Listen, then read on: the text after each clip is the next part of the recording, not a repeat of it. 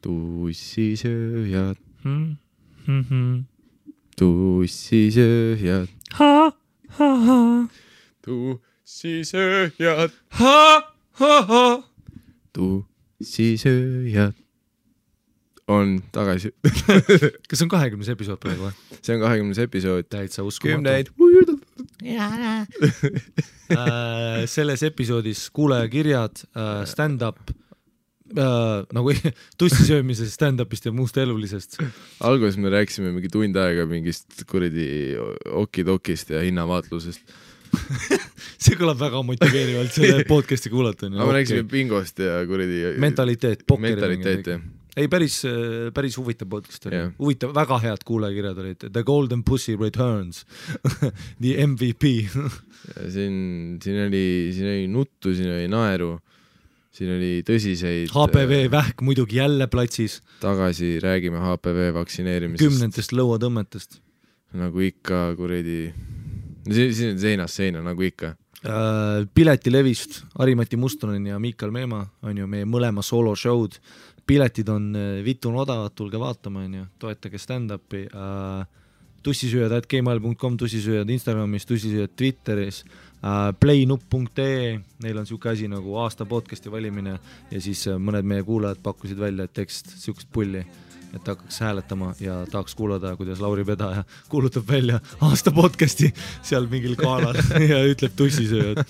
Mina ja Miikal saame vastu. Igatahes, suur aitäh, et te toetate meid. Ja pidage vastu meie episoodide laekumiskuupäevadele, nad tulevad, aga vahepeal on ka meil munn semi, aga siis ta on jälle kõva.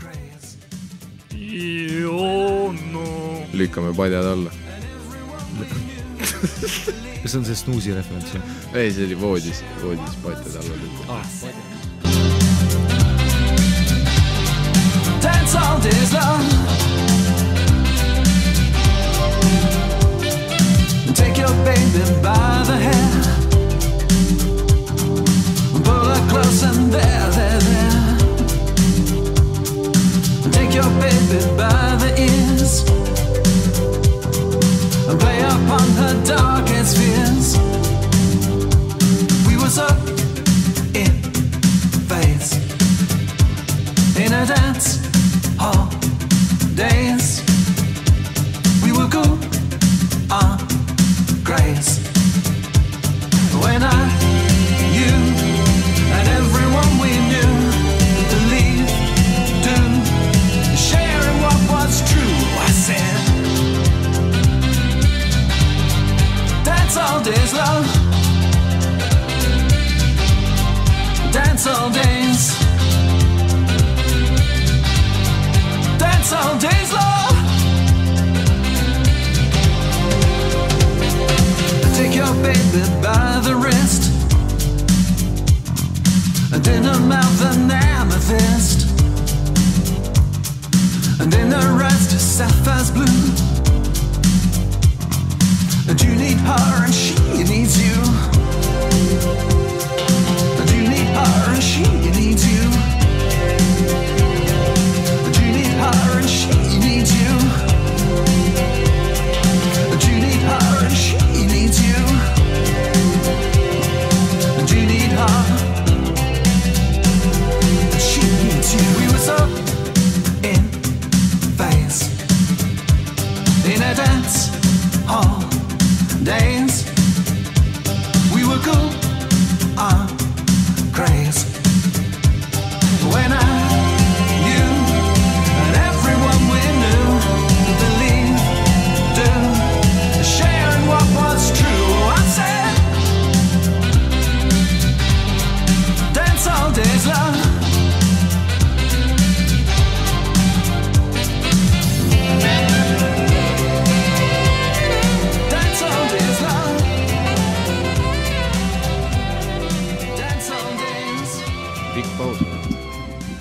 Väga pikk paus on.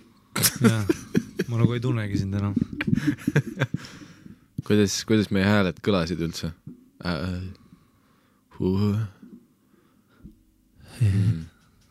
millest me seda saadet tegime üldse? See oli mingi meestest. Meediamehed, jah. Vist küll. ei Siit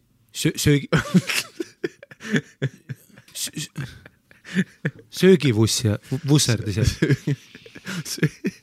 söögivusserdised kõlab tegelikult, see võiks mingi Kanal 2 olla mingi. Kuule, söögivusserdised on klassik Teet Marna skript ja kes on tema number, kuule, tead, sinust ja minust saab raudselt Kristjan Jõekalda ja Teet Marna in the future või? Kummist kumb on? Ma ei taha Jõekalda olla ja ma tean, et sa vihjad, et ma olen Jõekalda, kuna ma olen see energeetilisem ja sa oled see rahulikum, aga ma ei taha olla Jõekalda, kuigi tal on viimisi väga ilus maja, mille aed alati uputab. Nad reisivad hästi. Jah. Mõtle nagu Eesti parim pagar, aga söögivusserdised. Eestis samas üle vist sellist Gordon Ramsay sugust tüüpi, kes neid perse saadaks kogu aeg. Söögivusserdised oleks just teavad, suvaline mingi S-burgeri köök käis ja mingi see 5 tärni mingi restorani peakokk käib neid sõimamas. See on mingi, me oleme S-burgeris, me sa karjud nagu, mida sa tahad, et ma teen? Kes olid Eesti üldse kuulsad kokad? See mingi Emil Rütik oli või? Kas tema tegi hommiku mingi? Onu Sämm, jah. Ei, ta nimi ei olnud Onu Sämm. Me teame nii vähe. See on vist see koht, kus meil oleks mingi Sandrile helistada vahel. Ja Sander ütleks vastu, et Eesti kuulsad kokad, Sander õigus. Ja. One and only. Ostke mu vänn ära, mis tal on see 44 000 maksab. Ostke Sandri haagis ära, mingi 4 milli. Ei, tegelikult see 14 000 euri või? Aga ta ütles, et hind on tegelikult tingitav. No ütleme 3 kilole saad alla küll. Mul lemmik oli... Pudeli Jacki ja 3 tonniga saab kätte küll. Sandri haagis ja Facebooki kommentaarid olid mu lemmikud. Ja siis nagu see, kuidas see on alati seinast seina. Sest nagu, kuna mingid inimesed share'isid seda, siis see jõudis kõikide maakatest sõpradeni ka. Ja siis see oligi mingi tüüp lihtsalt pani, et 14 kilo MV. Sellest saab mingi 700. Sellest saab 2 7. Kasutasin, kas ta hakka kõrvalappa? Ei. Kasutasin hiljuti siukest asja nagu see Tallinna rideshare, vaata. Tartus on ka kindlasti, vaata mingid Facebooki grupid see sõidu mingi jagamise asi või? Jah, no ongi nagu rideshare on nimi ja seal on mingi 22 000 liiget ja seal on legit niimoodi, et ma panen nagu mingi Viimsi Kopli ja tuleb esimese 5 minutiga tuleb sul 4 venda, kes panevad ülinormaalse hinnaga ja värki. Ja ma olen 2 korda kasutanud huvi pärast. Üldiselt mulle meeldib nagu Uber ja Taxify ikkagist, et on mingisugune professionaalsus olemas vähemalt. Kuigi Uber on juba kindlasti drop down nagu üldisest taksost ka, aga türa, olgem ausad nagu kui sa kunagi ikka otsisid neid diile Tallinnas vähemalt, kui sa oma intertaksoga üritasid saada, mis oli siis euroaja tulek oli 35 senti ja sisseistumine oli vist 1,60. See reaalselt istusid nagu mingi kuradi venna lihtsalt, no alati haises, tegi alati suitsu sees, rääkis telefoniga,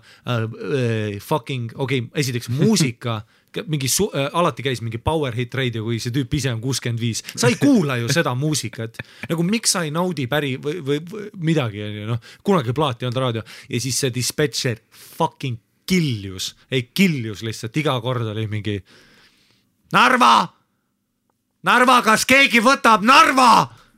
See on alati mingi putsis kvaliteediga. Ei, kõik oli sahisev ja siis taksojuht on mingi, mida? Ja ei saab ikka. Sa oled mingi, kuidas sa krüpteerid seda? Ja taksojuht ütlevad vastu midagi, et Siim 7 tulemus. See oli jah, kusjuures jah niimoodi. Ja nagu nad oleks mingi Star Warsi, vaat need mingid väiksed lennukid, mis peavad lendama kuskil. Rahune maha. Keegi ütles, et sa oled Narva maanteel. Ja 7 on vaba. Põhiasi oli igast koodid, millest me kunagi sittagi aru saanud. Ja 7 on 12. 7 on missioonid 56. See on mingi, ütle lihtsalt, et sul on klient peal. Ütle, et sul on sitta eda. Pirital on 6. 8 on 44 ja 6 on 5. Korrutada 4.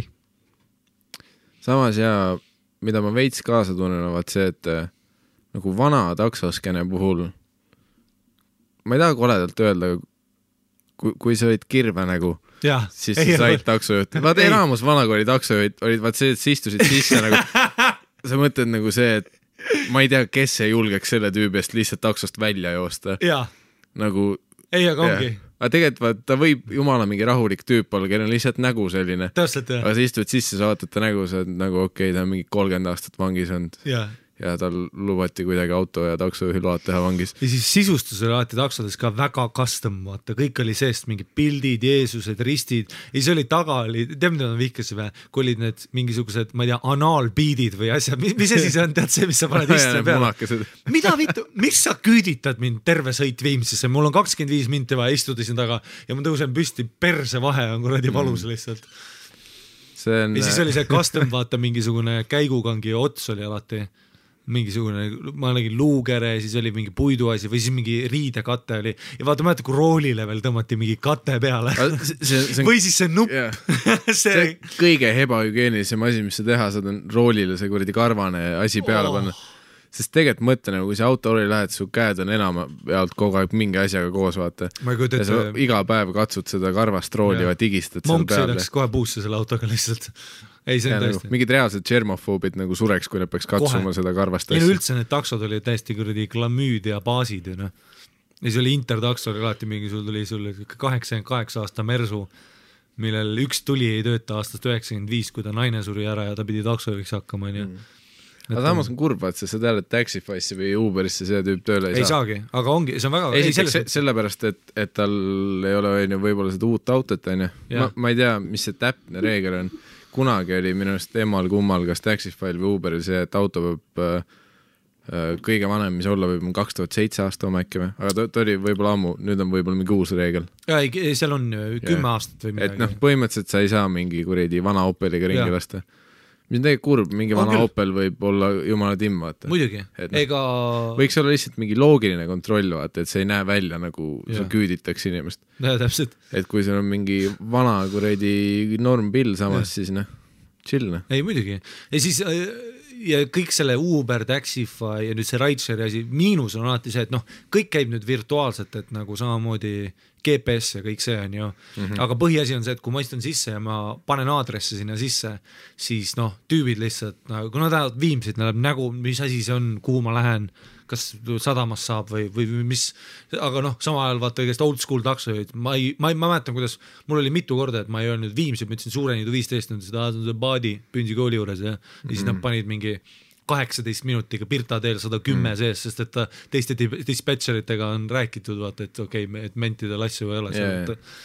Ei no muidugi, aga see on ka see, et see tuleb ju sellest, see tüüp oli mingi 50 aastal vend tavaliselt. Täpselt, jah. Et Taxify's ja Uberis on tavaliselt mingi uued klemmid ja samas ei, need vennad ei saa sittagi aru. Eriti kui sa vaatad, ma tean isegi Tartus on see, et kogu aeg tuleb tänavaid juurde, vaata. Sest kogu aeg ehitatakse kuskil ussi munni kortereid juurde ja siis keegi ütleb mingi suvaisi tänava nime, sa oled Tartus ei ole seda tänavat. Siis vaatad Google'isse ja siis, okei. Nagu nii uus tänav, et vaata otseselt ei näita, kuhu see läheb, aga mingi ots on. Ja siis on seal. Siis, okei, see on päriselt olemas. Aga seal rideshare'is oli niimoodi, et mida seal teevad tüübid, panevad ju 2 korda olen nüüd sõitnud ja mõlemad korda vahtralehtedega vend tulnud, vaata. Sest et seal ta saab teha ju. Ja siis esimene kord läksin, oli 2 piffi, oli niimoodi, et olid lihtsalt istusid ees ja tüdruk kõrval pani mingid siidrit timmis ja siis nad sõitsidki nädalavahetuse ringi, vaata. Ja mul oli vaja kiiresti Viimsisse saada, jumal hästi. Ja siis ma küsisin ka, et mitu otsa saad, ütles, et ei, mis asja nädalavahetus ollika ees seal grupis, mingi 15 otsa saad ikka, vaata. Ja siis ma mõtlesin, see on päris lahe, nagu, et sa selle asemel, et niisama väljas olla, sa nagu teenid päris palju raha teenid, vaata. Ja see oli mingi mesa muidugi. No oled, mis süsteem seal on, kas see on sularahas maksad või? Ei, muidugi, seal ei ole elu sees, see ei ole legaalnegi tegelikult. See ei ole legit grupp või? Mis mõttes legit? Ei, ma mõtlesin, Taxify oli ka alguses jutumärkides, vahepeal oli seal ju see nii-öelda sõidu jagamine raha eest. Ja, aga see on nagu, nimi on Rideshare, tead, ma ei tea, tegelikult ma nüüd mõtlen, võib-olla ma räägin persest, et äkki see on kui sa makse ei maksa, siis sa ei saa ju legaalne olla. Et ma ei usu, et nad elu see... Okei, et see summa on tegelikult, see on nii-öelda jutumärkides on ju? Jaa. Et nad niisama reklaamivad seda kui sõidu jagamisteenust on ju? Mitte kui nagu päris raha eest teenust. Jah. Okay. aga seal mingid venad panevad hästi palju kuulutusi, lahe, selles mõttes, ei, minul on nagu see, et vaata, see näitab kohe seda, kuidas oligi, et vaata Taxify's tuli see search pricing, väga palju juhte tuli peale ja siis need noored nagu, ja siis muidugi see autokontroll, kõik see lubab, maksad mingi asju, siis mulle meeldib, kuidas vaata kõik see sotsiaalmeedia on loonud, samamoodi nagu podcast'id sõidavad vaata raadiost üle, kuigi podcast'i nagu kvaliteet ja nagu ei saa, sa ei saa seda võrrelda, kui sul on mingisugune reklaamirahad, mis toovad sulle 8 kilo hommikuprogrammi eest sisse ja nüüd selle 8 kilo eest sa siis hakkad kvaliteet külalised, programm, muidugi enamus raadiote tehnika on ka ju ei muidugi. Kes on kunagi füüsiliselt raadioruumis kohal käinud selles suhtes, kui te võrdlete selle stuudio, kus meie podcasti teeme. Samas podcasti jaoks see, mida me Generaadio stuudiot saame kasutada, on tegelikult haruldaselt hea. Generaadio stuudio on tegelikult väga hea. Mis on tegelikult meile ka mõnes lugejakirjas on ju, või kuulajakirjas mainitud, et keegi vist kunagi ütleski, et hea on kuulda lõpuks Eesti podcasti, vaata, kus on enam. Plus tegelikult on ju ka aru saada siis, kui me oleme Telliskivis lindistanud, et teine tera on ikkagi siin Generaadios. Aga ongi, ja ei, Generaadio on selles mõttes meid nagu väga toedanud ja me oleme seal programmis kirjas, seal on ka teisi raadiosaated, et kui te toetate Tussisööjat, siis toetage ka Generaadiot, et Facebookis on olemas. Aga ja see et see Raitser nagu, see näitab kohe seda, kuidas mulle meeldib, et see sotsiaalmeedia, inimeste ühenduvus on, vaata, et kohe leitakse see nagu, et kui tuleb mingisugune aktsiis peale või mingisugune seadus või mingisugune, kus üritatakse kontrollida, nagu Taxify'd asjad on ju, tehakse, reguleeritakse, siis inimesed leiavad kohe oma mooduse, nagu tehti kohe mingi grupp ja see on räigelt aktiivne ja töötab ja siis tuleb mingi uus asi, vaata, siis tuleb mingi, ma ei tea, Insta DM-ides hakkad endale raidi otsima. Ja kindlasti see on ju samamoodi oli mingi hetk, või tegelikult see on siiani, vaata, et McDonald's ei ole koostööd teinud ühegi selle toidu tellimisfirmaga on ju. Aga mis on tehtud on vaat mingid suvalised lehed, vaata, et toome teile Drive'ist kuradi toitu, vaata. Et mingi tüüp võtab enda kätte lihtsalt. Ja põhimõtteliselt sa ei saa takistada. Ei saagi, aga see on tegelikult lahe. Või nagu mulle, ma mäletan kunagi ja ongi putsi, kui ma tahan Maci koju ja see tüüp toob jumala aja. Aga ongi, ja mäletad, kui tuli see, et kui tuli alkoholi müügikeeld, siis tulid need alkoholi laenamis, need linnas oli legit, oli nagu siuke. Ja nad alguses üritasid legaalselt ka teha, vaata, aga see pandi suht kiiresti kinni. Ei, aga nad tegidki ju lepingu tegid sulle, vaata, et sa võtad, laenad seda alkoholi ja kui see tagasi ei too, siis on see karistus, no mis on siis see hind, on ju. Ei, ma mäletan, ja vanalinnas oli see Sa ei saa selliseid asju tegelikult süstemaatiliselt kinni panna, sest no lõpuks on ikka üks tüüp, kes öösel kuradi pagass viina täis sõidab ringa, on ju. Ei, no muidugi on. Kuradi inimesed tahavad juua, no. Ja see on nagu see, et ongi, et kui kunagi sul oli siis külas, et kui kunagi oli alkoholikeelud või asjad, või ükskõik mille keeld on ju, või ravimeid asju, siis sul oli üks tüüp, keda sa teadsid läbi selle tüübi ja sa pidid talle helistama, aga nüüd on legit nagu, et ma kirjutan lihtsalt mingi Facebooki gruppi, mul on seda vaja. Ma võin praegu ilmselt, ma arvan, võib-olla Eestis nii arenenud ei ole, aga Austraalias oli legit mingid venad, kes kirjutasidki, et mul on mingi, ma ei tea, kell on 3 öös ja mul on vaja ehitusasju, siis on mingisugune, vaata, mingi alumni items grupp on ju, kus on vennad, kes, ma ei tea, sebivadki sulle, mõtlevad välja lihtsalt mingi. See ongi veits nagu ringiga kuskile sinna külaellu tagasi minnes, vaata, sest palju mainitakse seda ka, et Eesti väiksemates kohtades ongi see, et kuna tegelikult väike ettevõtjaid tegelikult see Eesti maksusüsteem nagu nii väga ei toetavat, et tegelikult sul on ikkagi raske olla, kui sul on mingi isegi kui sul on hea idee, kui sa oskad seda, vaata, mingi enda, mingi OÜ või asjaga huinea on, paljudele käib üle jõu, on ju, rääkimata sellest, on ju, et mis sa alguses paugust sa ei teeni nii palju, et sa suudaks mingi raamatupidajale maksta, et sul kõik asjad oleks korras, on ju, rääkimata sellest, mis maksu riik tahab võtta sellest kõigest, on ju, mis on mingi asjad, ja siis väiksemates kohtades ongi see, et ei kuradi Toomas teeb mulle kapina ja vaatab, mina vahetan Toomase laknadele. Või ala mingi selline asi on ju. Aga vaata, ongi kõigele on ju grupid mingi, kes enam, või paljud inimesed ei lähe isegi enam mingisuguse, ma ei tea, ei otsigi mingit Apple'i ametlikku vaata parandajat, panevad lihtsalt mingi Apple Spoti foorumisse või kuskile, et mul on ekraan katki ja siis kirjutab mingi Artur kirjutab sulle, et 60 on originaal, aga 30-ga saad selle Hiina mudeli. Need on need klassikalised vennad, kes kuradi lihtsalt, ei ma kuradi puhastan kõik asjad sulle ära. tihti võib nagu sketšiga olla, kui sa ei tea, kes see tüüp on. Ei, aga ongi vaatab sa kuradi newsid ja asjad läbi seal. Samamoodi on Rideshare, mingi vennad kirjutavad, et mingisugune, ma ei tea, Linnutee 18, ma nagu, et okei, sa paned oma koduaadressi, mingi vend tuleb sulle lihtsalt ukse taha ja nüüd ta teab kogu aeg, kus sa oled. Ja siis ma mõtlen, millest ma rääkisin. No see on Taxify boonus ongi vaat see, et sul on vähemalt mingi julgeoleku või no eks Facebookis ole ka mingil määral, vaata, kui sulle kirjutab mingi Matu olen, siis sa oled nagu, et okei. No võib-olla mitte. Ja võib-olla mitte. Samas Taxify Uberiga sa tead, et see tüüp on lepinguga nendega. GPS-ist kogu aeg jälgitakse ja sa ei saa väga kaduma minna. Samas kui Rideshare'is ongi Matu olen, võtab su peale, GPS ei ole kuskil millegagi ühendatud, sa siis oled mingi tüübi autos korraga. Kunagi ma mäletan, oli hinnavaatluse foorumis, mul oli see, et ma käisin Soomes, otsisin diili, Soomest ostsin selle Xbox 360, kuna ta oli 20 € odavam, läksin selleks Soome, nagu mul oli see tasuta kupongiga, käisingi päeval, läksin Soome, käisin Stockmanni, ostsin ära, tulin tagasi. Ja siis ma hinnavaatusfoorumist leidsin ühe tüübi, ta kasutaja nimi oli HD Tanel, see oligi nagu see, kes nüüd on siis see tüüp on ju. HD Tanel saigi põhimõtteliselt hinnavaatusest, ma mäletan alguses. Ta hustlis väga rängalt seal. Rängalt ja tema oligi ja ma ütleski, kuule, tule minu poole Lasnasse ja ma läksingi tema poole, siis korteris oli mingi 7 telerit oli ja värki ja seekord tal oli see hustle ka, kas sa mäletad, kunagi oli sellised asjad nagu sendi oksjonid. See oli ka räige skämm, vaata, või see ei ole skämm, aga see on tead vaata, et sa ostad osalusest siis loteriist on ju. Aga siis tulid vennad nagu HD Tanel, vaata, kes ongi, et ta vaatab selle teleka väärtust, okei, Sony Bravia, okei, tonn 500 on ju. Kui ma ostan nüüd sente, see kell öösel just enne oksjoni lõppu on ju, tonn 300 eest või mis iganes on ju, või 800, mis iganes oli on ju, siis protsentuaalselt ma peaaegu kindlalt võidan, see tähendab, et panen kohe müüki.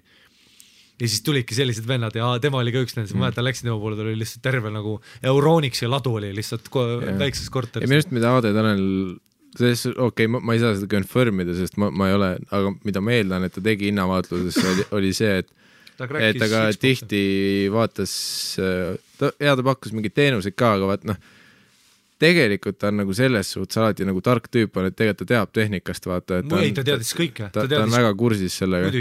Ja mida ta tegi oli ka see, et ta vaatas, et kui keegi pani, mis iganes mingi protsessori, mingi jupi müüki, ta teadis kõikide asjade turuväärtust. Ja ta teadis, et kui kellegi on kiire, et tema ostab odavamalt ära, ja siis ta ongi mingi nädal nägid HD Tanelit seda sama protsessorit veits kallimat müümas. Ei, aga absoluutselt ja mina tegin täpselt sama asja tegin Austraalias, kuna Austraalias keskmine seal on ka sellised okidoki, see on siuke asi nagu see oli Gumtree on siuke asi on ju ja siis seal on ka soov.ee kõiki on müügis, aga kui sa mõtled, et kui Melbourne'is elab seal mingi 9 miljonit inimest kesklinnas, siis mõtle, kui aktiivsed seal need teemad on ja siis mis ma tegin oli niimoodi, et ma tahtsin endale läpakat ja siis hakkasin kuulutusi vaatama, kogu aeg tuli kuulutusi peale ja siis sa vaata, kuna MacBookidel kõik sarnased välimused on ju, aga sa pead teadma, mitme tolline mudel on, mitmene SSD on, kui kulunud ta aku on, mis aasta mudel on eriti, Macidel ülisarnase välimusega on ju, ja ma nendest nagu uurisin ära, mis on retina, mis ei ole ekraan ja siis ongi ju mingisugused peremad, kes müüvad oma vaata mingi lapse eelmist Maci on ju, nad lihtsalt panevad mingi ma ei tea, tahaks 500 vaata, et saaks nädalavahetusel väljas käia, vaata, sõbrannadega davai, paned 5 sotti, vaata. Ja siis põhiasi oli see, et kirjutasingi meili, vaata, ütlesin, et umbes, et see on nüüd veits vanem mudel, seda retina ekraani ei ole, ju, aku on veits kulu, põhimõtteliselt veenan teda lihtsalt ühe selle postitusega ja siis pakkusin mingi 350, vaata. Ja siis ma nagu see oli mu väike hobi, et ma umbes iga kuu ostsin uue Maci endale ja siis kogu aeg puhastasin nad ilusti ära, panin uuesti müüki ja niimoodi ja siis kuskil ja vahepeal oli üks Alienware arvuti ka, mida üks tüüp müüs, kes ei teadnud, et Alienware on nagu väga kvaliteet Delli mudel, ta ei ole lihtsalt Dell, ta pani Delli nime alt. Igatahes selline asi. Ja siis ma lõpuks saingi endale tasuta MacBooki välja, nagu et mingi 5.-6. vahetuse pealt. Ja see oli päris nagu accelerating oli nagu teha. Kuigi muidugi, kui sa paneksid tööarvestusse, ma oleks selle õige MacBooki raha teeninud Austraalias ilmselt tavalise tunnitöö. Aga see on ikkagi see, et enamus tüübid teevadki seda ju mingi õhtuti või mingi seene, et ta on pooleldi hobi, aga pooleldi nagu töö. Ja. Aga sellised tüübid nagu mingid HD Tanel, nemad teevad siis tööks selle. Hinnavaatluses, ma ei tea, hinnavaatlus on kindlasti, ta on praegu ka elus, aga ma ei tea, väga elus on. Ta vist nagu hiilga aeg oli ikkagi ära vist. No muidugi, eks nagu see, kus ta oli aktiivsem. Jah, eks Facebook sõitis üle, vaata. No, Facebook sõidab kõigist foorumitest üldse üle. No. Plus ka see, et siia ajavahemikku jäi ka see, et kus inimesed, keskmine inimene Eestis õppis ise välismaalt tellima asju. Jah. Et suur osa oli ka see, ma mäletan 2000-ndate alguses ja nii oli ju, suur teema oli ka see, et mingid tüübid hinnavaatluses, konkreetselt muusikiga asju, mida nemad tellisid, vaata, aga kellel oli mis iganes probleem, et ta kuradi ise ei saa välismaalt tellida, ei ole krediitkaarti, kõik see, ei viitsi aslida, ei viitsi ise shippingu eest maksta. Ja see ongi need tüübid, kes nagu koguvad kokku ja mäletan suht palju oli neid tüüpe, kes... Ja kogusid, jah. No riideid telliti samamoodi. Aga see oli hinnavats oli, ma mäletan need tüübid, kes müüsid Warcrafti neid kuukaarte. Ehk siis Warcraftil on muidu see kuu nagu tellimus, põhimõtteliselt nagu praegu on Spotify, Netflix, kõik see. Aga Warcraftil oli ka see, et sa said osta mingi sellise 60 päeva mingi kaardi või sellise. Ja siiamaani on need. Ja mingid tüübid konkreetselt müüsid neid, sest nad teadsid, et paljud lapsed olidki see, et või noored või siis lapsed, kellel on lihtsalt sularaha, vaata, neil on debetkaart, nad ei saa ise nagu osta, endale seda subscriptionit teha või siis maksta ja siis nad otsisidki selle kelo, on ju. Ei no kunagi oli ju, kui ma tellida tahtsin enne kui Debet Plus tuli kaarti, siis oligi, sul oli krediitkaart pidi olema, et registreerida PayPali ennast. Ja siis otsisidki mingi sõpra, kellel oli PayPal ja siis tihtipeale oli mingid tüübid, kes on mingi, mul on üks kelo, kellel on PayPal, kes siis ajabki kõiki asju nagu. Ja mingi haige ringiga hustlemine. Ja alati oli mingisugune, kui sa diili tahtsid, see oli ikka nagu, mul oli nagu ma Airsoftiga tegelesin, see oli ka nagu nende relvade Jaapanis tellimine oli ka nagu mingi, pidid lihtsalt kõike häkkima, et saada head diilina. Huvitav kaugel see maailma omadega praegu on. Aga eks see väike nagu see sissetoomine teeb, väiketarnijatele teeb väga palju liiga selles mõttes, et näiteks mul oli endal oli ka see MMA müügipood oli 2 aastat, millega ma tegelesin. Võitle oli nimi, alguses oli Võitle ja siis ta oli Mighty e-pood, mida ma ajasime ka, mis oligi põhimõtteliselt rajaneski selle, et ma hulgi hinnaga olin ametlik edasi müüa brändidele ja siis tõin sisse neid asju ja kohe, kui Sports Direct tuli, siis ma teadsin, et on putsis. Sports Direct toob mingeid 2007 aasta pool käärinud tap-out'i mudeleid ja müüb neid 4 euroga, on ju. Et hambakaitsnud olid ka mingi 5, Shock Doctor omad, aga need olid need sitad mudelid, aga inimene ei vaata seda, vaata. Inimene ei vaata nagu... Oleneb tegelikult sportsis saab mingi normaalseid asju ka, kui ei, muidugi, aga ma mäletan, kui see pood tuli, siis MMO osa on seal nagu see Everlasti toota kindlasti, see oli nagu sitt, aga kuidas ma seletan seda, kui ma ütlen, et minu omad on 25 euri, hambakaitsnud Shock Doctori uuem mudeleid, aga tal on ka Shock Doctor, aga 5 eurised. Samas ongi, mingi hetk, et see, et tegelikult mul on pohjevad, kas mu mingi Nike tennised on selle aasta omad või nad on uued 2010 aasta omad. Aga see ei ole sama näide selles mõttes, et seal oli funktsionaalsus. Seda küll, et mingi spetsiifiliste asjade puhul, Aga mingi suva dressipüksid, vaatad mingi kodus käimiseks 5 euri, vaata. Ma ei hakka Sportlandi minema. Aga teine asi, vaata, mida on näidanud ka see, et muidugi see läheb vaata piraatluse alla ka natuke, et inimesed alati leiavad mooduse. Aga mida nüüd on näidanud nagu, nii-öelda Netflix, iTunes, kõik need pay-per-view'd, subscription teenused näitasid asja ära, vaata, et asi ei olnud selles, et inimesed ei taha maksta mingi albumi eest. Asi oli selles, et inimesed ei taha $20 maksta albumi eest, on ju. Selles oli asi. Või siis mingite asjadega kättesaadavus kindlasti. Absoluutselt, see oli meeletult suur ju. Kuule, me elame sitauguris, meil on siiamaani, meil ei ole PlayStation Networki, meil ei ole vist, kas ametlik iTunes tuli nüüd või? Tuli vist või? Jah, tuli küll. Sest et podcast'id all saad Eesti vanna. Aga igatahes, kõik need asjad on ikkagist mingi, see ei ole nagu, me ei ole nii läänestunud, aga see, ma mäletan kunagi lihtsalt, millegi pärast oli see, kas sa mäletad seda, kui Napster oli kunagi, siis tuli see, vaata see kohtuasi Metallica, Metallica pani Napsteri kinni põhimõtteliselt. Lars Ulrich vist kaebas siis kohtusse, see oli väga suur hagiasi siis piraatluses, aga siis tuli veel LimeWire, siis tuli iMesh asjad, selle asjad kogu aeg nagu liikusid edasi ja siis seal oli hästi, ma mäletan, mitu aastat oli see, kui albumitööstus kukkus kokku, see Sony BMG ja nendel läks kõik perse, siis oli see, et kas nüüd ongi nagu heade bändide lõpp, kuna inimesed ei saa enam vaata, et enam ei saa raha, aga nagu muidugi keskmise artistis ei ole ainult muusikas, vaata, see on stand-upis ja filmides samamoodi.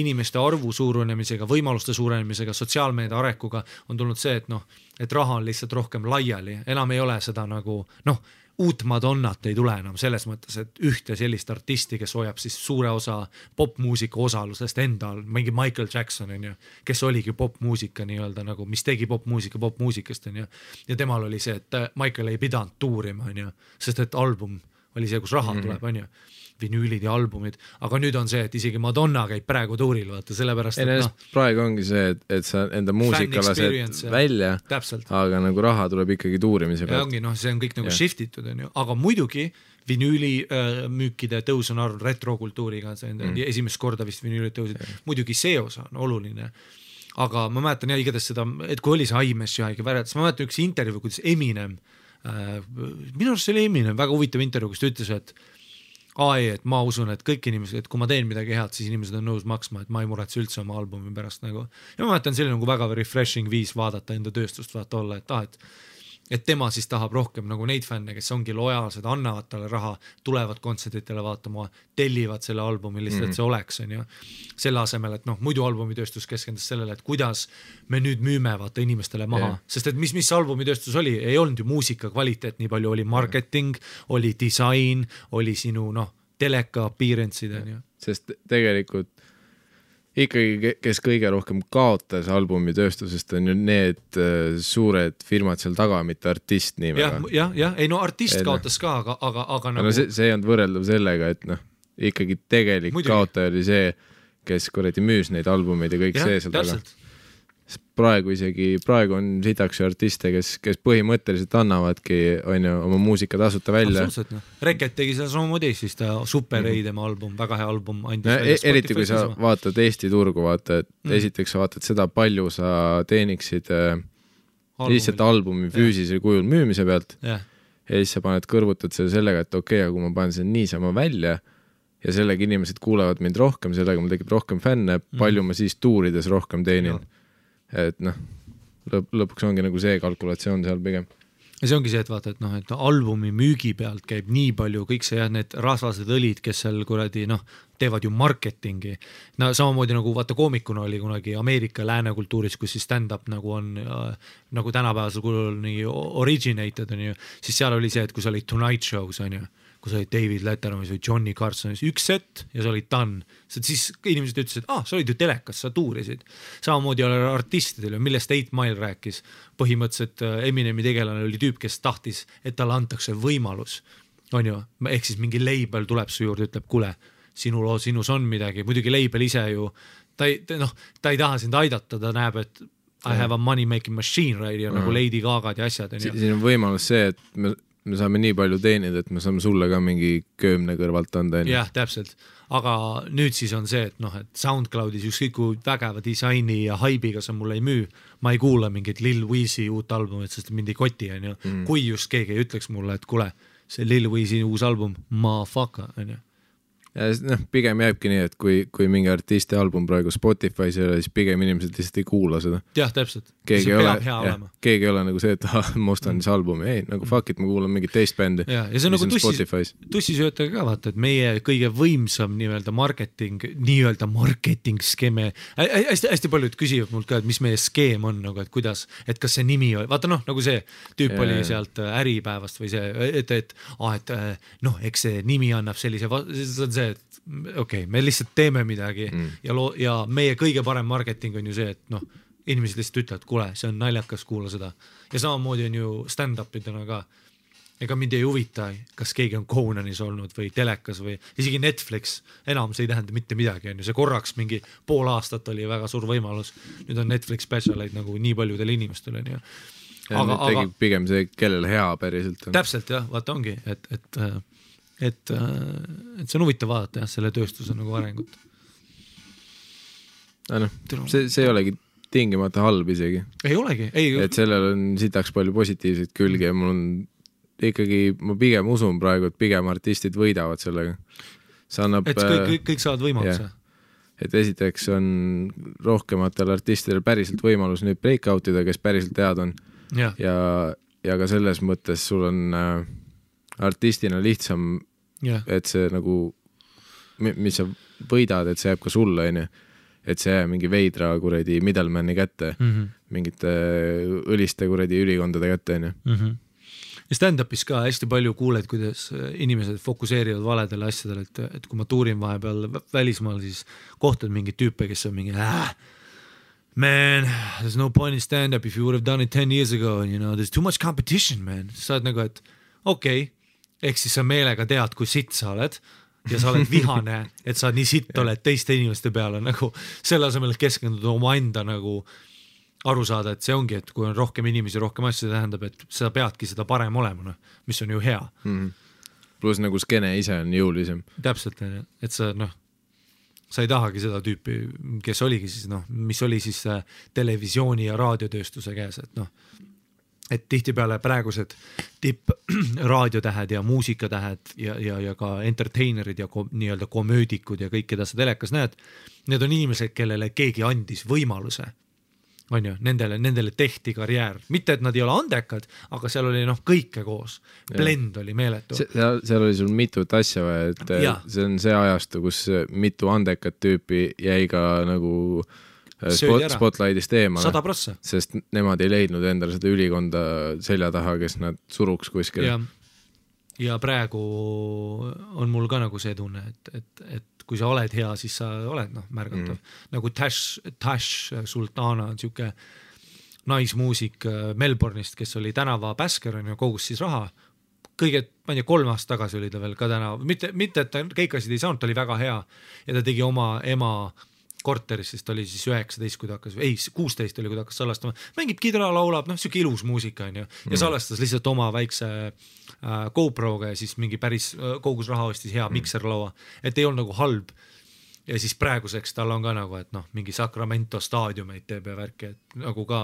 Ja see on just see, et tema breakout oli ainult sellepärast, et ta pani YouTube'i sisu, mis võttis mitu aastat aega, et traction'it luua ja siis lõpuks hakkasid inimesed päid keerama, vaata.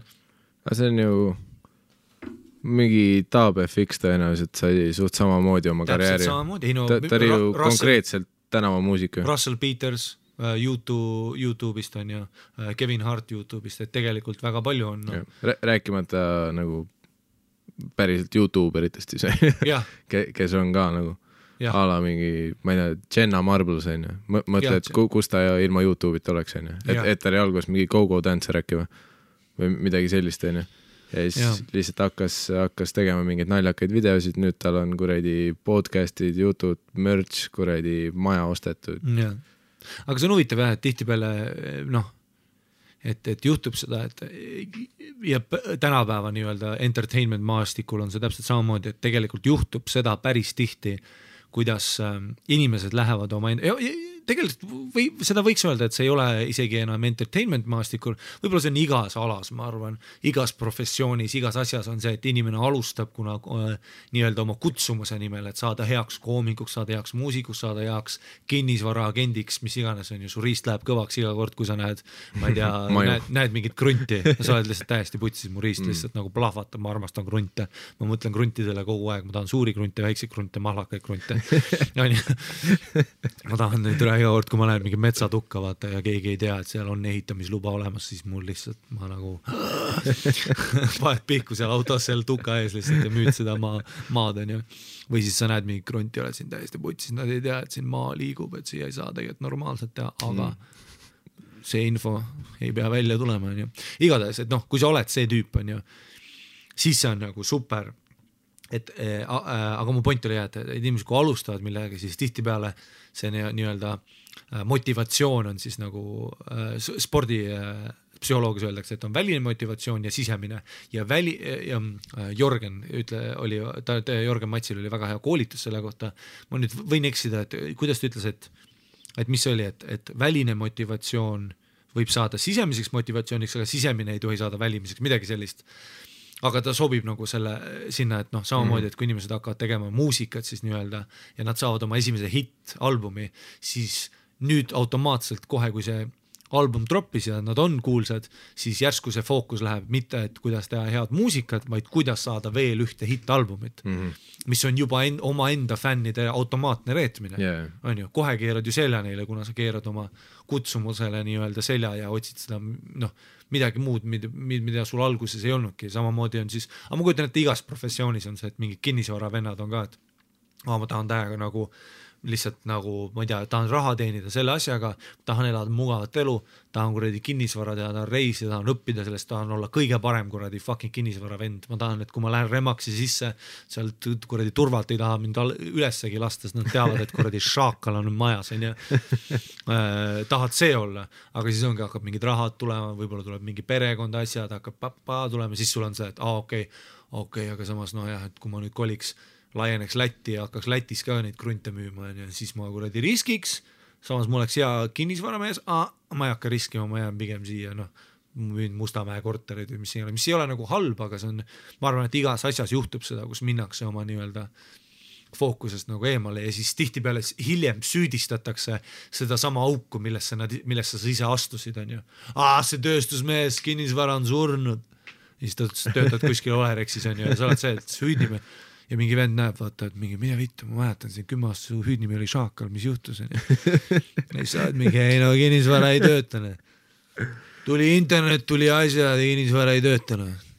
Aga samas kinnisvara on küll üks endast asjadest, kus on hästi palju seda probleemi minust, et kus teha seda vahet, kes on nagu päris maakler ja kes on nagu ei, muidugi. Kes on nagu seal lihtsalt. Aga täpselt, aga jah, ma mõtlesin sama asja, et vaata, kõik olid vahepeal maaklerid ju oma selle idiootse kuldnaeratuse ja see ülikond. See, kus sul on mingi veider stuudiofoto tehtud. Ma vihkan üldse stuudiofotosid. Anna oma maja meile ja ma teen su unistused teoks. Hei, mina olen Madis Puts nagu ja mina müün sinu maja. Ja siis sa oled, et müüd Madis või? Sa oled 19. Sul on valge ülikond. See lõpuks on see, et sa ei saa aru, kes valetab ja kes tõete räägib, sest kõik räägivad sama juttu, vaata õige, et ei kuradi, ma olen rängalt müünud asjana.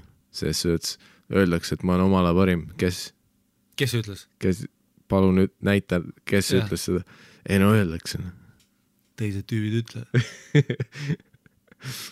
Aga see on igas alas on kindlasti see, et inimesed lihtsalt nii-öelda keskenduvad siis nagu sellele edule rohkem. Eks see ole samamoodi nagu vaata on tüübid, vaata kõik vennad, keda ma olen teadnud, kes on pokkerit mänginud, need online pokkerit, on ju. Ma ei räägi, vaata, kui sa oled see pokkeri vend, et sa armastad raha, šampat ja fucking ärtusid, on ju, su riist on lihtsalt nagu iga kord, kui sa näed mingit kaardipakki ja sa näed, et kuidas mingi vend loeb neid ja need liiguvad ja sa vaatad mingit Vegase filmi ja näed seda kuradi rohelist seda maad, kuidas need kaardid libisevad sealt ja sa oled lihtsalt see on super, on ju, pluss sa armastad raha ka absoluutselt, mine kuradi pane hullu, pokker on sinu fucking maailm, on ju, osta 50 pakki, topin endale sita auku ja naerata.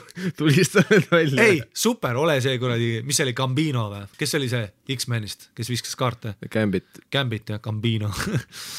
Gambino, et kui sa oled see muidugi, või isegi online on ju, kui sulle meeldib see neti asi, aga põhiasi oli, mis oli, kui tuli online, kõik see pokerstar. Ma mäletan seda buumi ja kus iga vend oli. Kõik vennad, skeemid. Ma teadsin neid tüüpi, kes olid nagu, et ei, ma jätsin kooli pooleli praegu, tööl käid või? Mängin pokerit, Ja siis mingi pool aastat hiljem, et kui töötab nagu kuskil päris kohas, siis kuidas see pokeri asi läks siis? Kuradi tead, see pokeri maailm on praegu raske. Jaa, põhjasi. Või siis pokeri maailm on sinu jaoks äkki. Jaa. Ja siis, et see ongi see, et okei, kui sa oled see online pokeri mängija, keda ma kohtasin Austraalias ka ja Tais, kes vaata on mingid tüübid, kes nagu Ameerikas kolivad Taisse kuskile hütti, kuna seal on odavam ja teenivad piisavalt raha, et nad miinusesse ei jää, aga otsivad seda ühte suurt võitu ja nad mängivad 8 tundi päevas, loevad raamatud asju. Vaata, see ei ole see, et ma kritiseeriks kõike seda elustiili, on ju, aga see on see, et millele sa enda nagu vundamenti rajad, on ju, oma elu vundamenti, et kas sa, et kuidas sina oma väärtust tõstad? Okei, ainus asi, millega sa pokkeri võitudele online pokkeris loodad, sa ei looda ju sellele, et sa tahad olla kõige parem pokkerimängija maailmas. Ei, sa tahad lihtsalt seda raha. Siis nad kasutavadki nippe, vaata mingi, ma mäletan üks tüüp rääkis ka, et sa teed username'i, teed näiteks mingisugune Juku 1999 ja siis kõik arvavad, et sa oled mingi noor Juku, aga tegelikult sa oled mingi kuradi hai ja igatahes, kõik sellised asjad.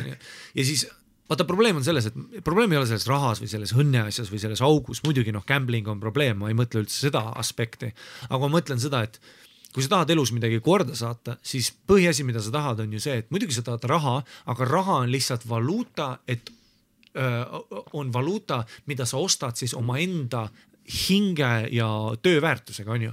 Kui sa oled mingi kinnisvara agent, kes on 30 aastat olnud top of your game, ma nimetan sul peast ära praegu linnahallis, mis ma tean, kes müüb seda linnahalli projekti, ma tean, miks seda ei arendata, ma tean, mis seal putsis on, ma tean, millal on hea osta, on ju. Sa oled see vend, on ju. Sinu väärtus ongi, sinu aju teadmistes on väärtus. Samamoodi stand-upis, kui sa oled Louis C.K. 29 aastat stand-upi teinud, on ju. Dave Chappelle 30+ aastat, sinu enda, isegi kui raha ei oleks, siis inimesed tooksid sulle oma kitsed, et sind vaadata sette tegemas, on ju, sest et sinu enda väärtus, sinu valuuta oledki sina ise, on ju. Aga kui sa otsidki elus vaata mingit pokkerit või loteriid, siis sa otsid nagu justkui mingit shortcut'i, kuidas ma ei taha mitte munnigi teha, aga ma tahan kõike. See on iga pokkerimänge mentaliteet on see, et ma tahan lebada, hessi süüa, ja lihtsalt olla siin arvuta. Ma tahan kõike, aga mitte munniga. See oligi selle online pokkeri buumi probleem oli see, et see tundus paljudele lihtne viis, kuidas raha teenida. Aga ongi, Ja see on see, et paljud vaatavad ka neid tüüpevad, kes ala see, mis ongi see panustamine sportmängudele ja millele iganes, et see pealt vaadates tundub, see tüüp võitis või? Nagu, sest sa näed seda ühte aspekti sellest täpselt. On tüübid, kes teevad nagu, ma ei ole nagu selle panustamise ja kõige selle vastu, aga seal on liiga palju neid inimesi, kes tegelikult ei tea, mida nad teevad ja nad teevad seda ainult selleks, et nad arvavad, et siit tuleb mingi lihtne bingo raha. Täpselt samamoodi stand-up, et kui tulevad kuulsad näitlejad, kes hakkavad stand-upi tegema, täpselt sama asi. Samas kui seal panustamises on samamoodi see teema ju, et need tüübid, kes päriselt teavad, nad on kursis kuredi meeskondadega. Kõigega. Nad teavad kuredi kellaaegu, kliimasid, millal need nohikud üleval on, millal keegi magab, millal keegi liiga koha mänginud on, ta on pluss ta teab ka nagu seda, et ei ole kunagi sellist asja nagu kindel pett, on ju. Ei ole 100% tõenäosust midagi võita panustamises. Aga need tüübid, kes teevad seda süstemaatiliselt, nad teavadki seda, et neil on mingid kaotused, mingid võidud ja nad teavad seda, et suures plaanis neil tuleb kuus kasum, vaata. Et nad on nagu selles mõttes, nad on tüübid, kes mõistavad hästi numbreid, statistikat, nagu analüüsi, on ju. Ei, see on need tüübid, kes on lihtsalt panevad mul on skeem all in ühele sellele, et kuredi ma kuulsin, et kuredi Rauno Pehkal on kuredi põlv putsis, et kuredi paneme selle kuu säästud sinna. Ainult idioodid kaotavad, see on põhiasi. Ainult idioodid kaotavad. Okei, miks sa siis, kui sa kasiinosse kõnnid, fucking lühter on suurem kui mu maja. Kus sa arvad, et see raha tuleb? Kelle pealt see tuleb? Selle 99% pealt, kes ei võida sittagi. Vaata, põhiasi on see, Vegasis läks kuredi pokkeri 8 milli läks välja. No jaa, aga sa tead, kus see 8 milli tuleb, on ju. See tuleb mingi 15 000 nutva perekonna õlgadelt, nagu kellelt võeti nende viimane maja ära. Kõik need tüüd, kes võid, mul on süsteem. Ei, aga need ongi need vennad. Järgmine päev pappkastis. Ja loteriis oli ka, ma mäletan, kui ma kasvasin, kui palju loteriid mängisid minu sõprade vanemad ja mul oli ka nagu see, et vaata, ma ei saa kritiseerida, loterii argument oli see, et kui ma ei osta, siis ma ei võida. Fair point. Kui sa tõesti ei osta, sa ei võida, fair point. Kui sa ei lähe sinna kuradi jõkke ujuma, siis sa ei õpigi, on ju. Ma saan aru, okei. Aga ma lihtsalt nägin ka, kuidas mu sõprade vanemad lihtsalt mingi, ühed olid siukse, ma mäletan, neil oli, et oligi krooni ajal oli 500 krooni oli siis nädala loteriipiletite eelarve. Kõik asjad, fucking kõik, summid, munnid, kuradi Viiking, Eesti, bingo, kuradi Itaalia, Monte Carlo, Gorilla, Zum, bam, bim-bala-bim, on ju, kõik oli. Samal ajal kui bingot vaatavad, kraapisid mingeid teisi asju. Ja siis neil oligi see, et see, ja siis ma mäletan, mul lihtsalt olid ühed spetsiifilised vana klassiväele vanemad, kelle poole ma tihti käin ja ma mäletan, ja nad oli, et see oli mingi, ütleme kuradi, ma ei tea, Guido ja Pille, ja nad olid niimoodi, et neil oligi see mingi üks mis oli kolmapäev oli või, loto kolmapäev oli või, midagi sellist. See loto kolmapäev on siiani minust. Igatahes, jah, kindlasti on ja ma mäletan, kuidas nad telekais istusid ja nagu, kuidas sa nädalasse näed, kuidas sa ise endale ostad pettumust. Sa nagu ise endale ostad oma enda teenitud raha eest selle emotsiooni, et jälle mitte mina. Ja seal oli alati see neiu, kui ta sinna kaamera poole kõndis ja täna läks välja jackpot 120 000 krooni, mitte sulle. Nagu iga õhtu. Üks inimene Eestis võitis 100 000 täna. Kes on sinust parem? Ja see on pilet osteti Viimsi Maximast. Ja siis oli mingi ja siis oli, mulle meeldis see, kui oli vahepeal, vaata, enamus võitjad tahtsid olla anonüümsed, aga every once in a while oli uudistes mingisugune ja vaata, ükskord oli ka intervjuu, kuidas ma olin seal samas, äkki ma olingi selles samal külas selle kuradi Pillel ja Kuulal või kes iganes, mis ma ütlesin, ma olin nendel külas ja siis ma mäletan, kuidas nad karjusid üksteise peale, sest et telekas oli mingi vend, kes siis võitis lotoga ja see vend oli, vaata, see ei olnud see vend, kes oleks nagu nemad, et ma olen 9 aastat ostnud ja ma teadsin, et see tuleb. Ei, see vend oli mingi, ma nagu esimest korda mõtlesin, et ma loovin. Esimest korda mul sõber ütles, et osta. Mul endal nagu 700 tulid väljad alla, aga nüüd ma saan kuradi teha värvi ka ära ja ma saan sünnaks Shannoni kutsuda ja täitsa mõtlesin, esimest korda! See on alati selle jackpoti või see kõige suvaise tüüp. Ei, no ma bussi peal põranda pealt leidsin. Ei, see on kodudes kõik need pered, vaata, kelle küünlad põlevad, kuradi kits on veristatud põranda peal. Me oleme 20 aastat. Ja siis oligi, nad hakkasid karju, ja siis mul oligi nagu, ma mäletan, kui sa mõtlesin, et see ongi naljakas, et sa nagu, et seal selle viga ongi see mentaliteet, et sa siis, 500 krooni nädalas, siis paned loteriipiletit alla, mida veel sa saaksid oma elus muuta 500 krooni eest? Sa saaksid palgata mingi eratreeneri, kes teeks selle aspekti su elus paremaks, on ju. Sa saaksid käia keelekursustele, muidugi ma ei ütle, et täiskohaga töötava inimese, et ta saab nüüd hakata mingid oma elu niimoodi muutuma, on ju. Aga samamoodi, töötadki täiskohaga. 500 krooni nädalas kõrvale panna, sul on juba suht normaalne summa sealt ka. Ja aga ongi, et see näide ongi, et mis iganes, olgu see kas või 50 krooni sul ostad iga. Vaata, probleem on selles mentaliteedis, et mida sa nüüd enda elus siis aretad? Kas sa tahadki oma elu siis ehitada sellele vundamendile, et äkki the one päästab mind? Äkki keegi päästab ja annab mulle selle milli. Sest et kas arvad, et need inimesed, kes siis ongi, ostavad 7 aastat jutti ja siis kuradi värisevad seal ja lõpuks võidavad, siis isegi kui sa võidad mingisuguse hea summa, et see 8 aastat tagasi tuleb, mis seal 7 aastat toimunud on su elus, vaata? Mis närvi, mitu lahutust, mitu pettunud. Kui sitad su kolmapäevad on? Kui täpselt, sa ostsid endale põhimõtteliselt oma enda põrgu. Sa vihkad kolmapäevi. Aga ongi, sul on elu lõpuni iga kord, kui keegi ütleb kolmapäeva õhtul istume maha, sul käib väike mingisugune judin, käib selgroost läbi. Sa mäletad, kuidas su... Kuuled Kristjan Jõhikaldad seda kuradi suurt loto kolmapäeva alustamas. Jah. Iga kord mäletad oma mingisugune 2 lahutatud naist, kes ei talunud su närve. Mini-infarkt, kui kuradi rooside sõda peale tuleb. Ja. See vend jälle. Ja siis isegi, kui sa võidad, sa võitsid, mis nüüd edasi, ostad nüüd 5 miljoni eest endale lotopiletid, et võita veel või nagu mis? See oleks mu lemmik see, kus sa ise paned selle raha kõik piletit all. Et veel. sest mis šansid on sinu poolt. Et mis su see nagu endgame on. Ja see pokkeri vaata asi oli täpselt samamoodi. Sellised samad vennad, kes lihtsalt otsivad mingisugust, sa otsid seda, kus on see väike pragu, et ma ei pea mitte munnigi tegema.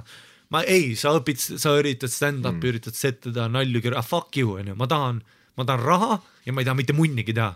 Ma tahan raha ja mitte munnigi teha.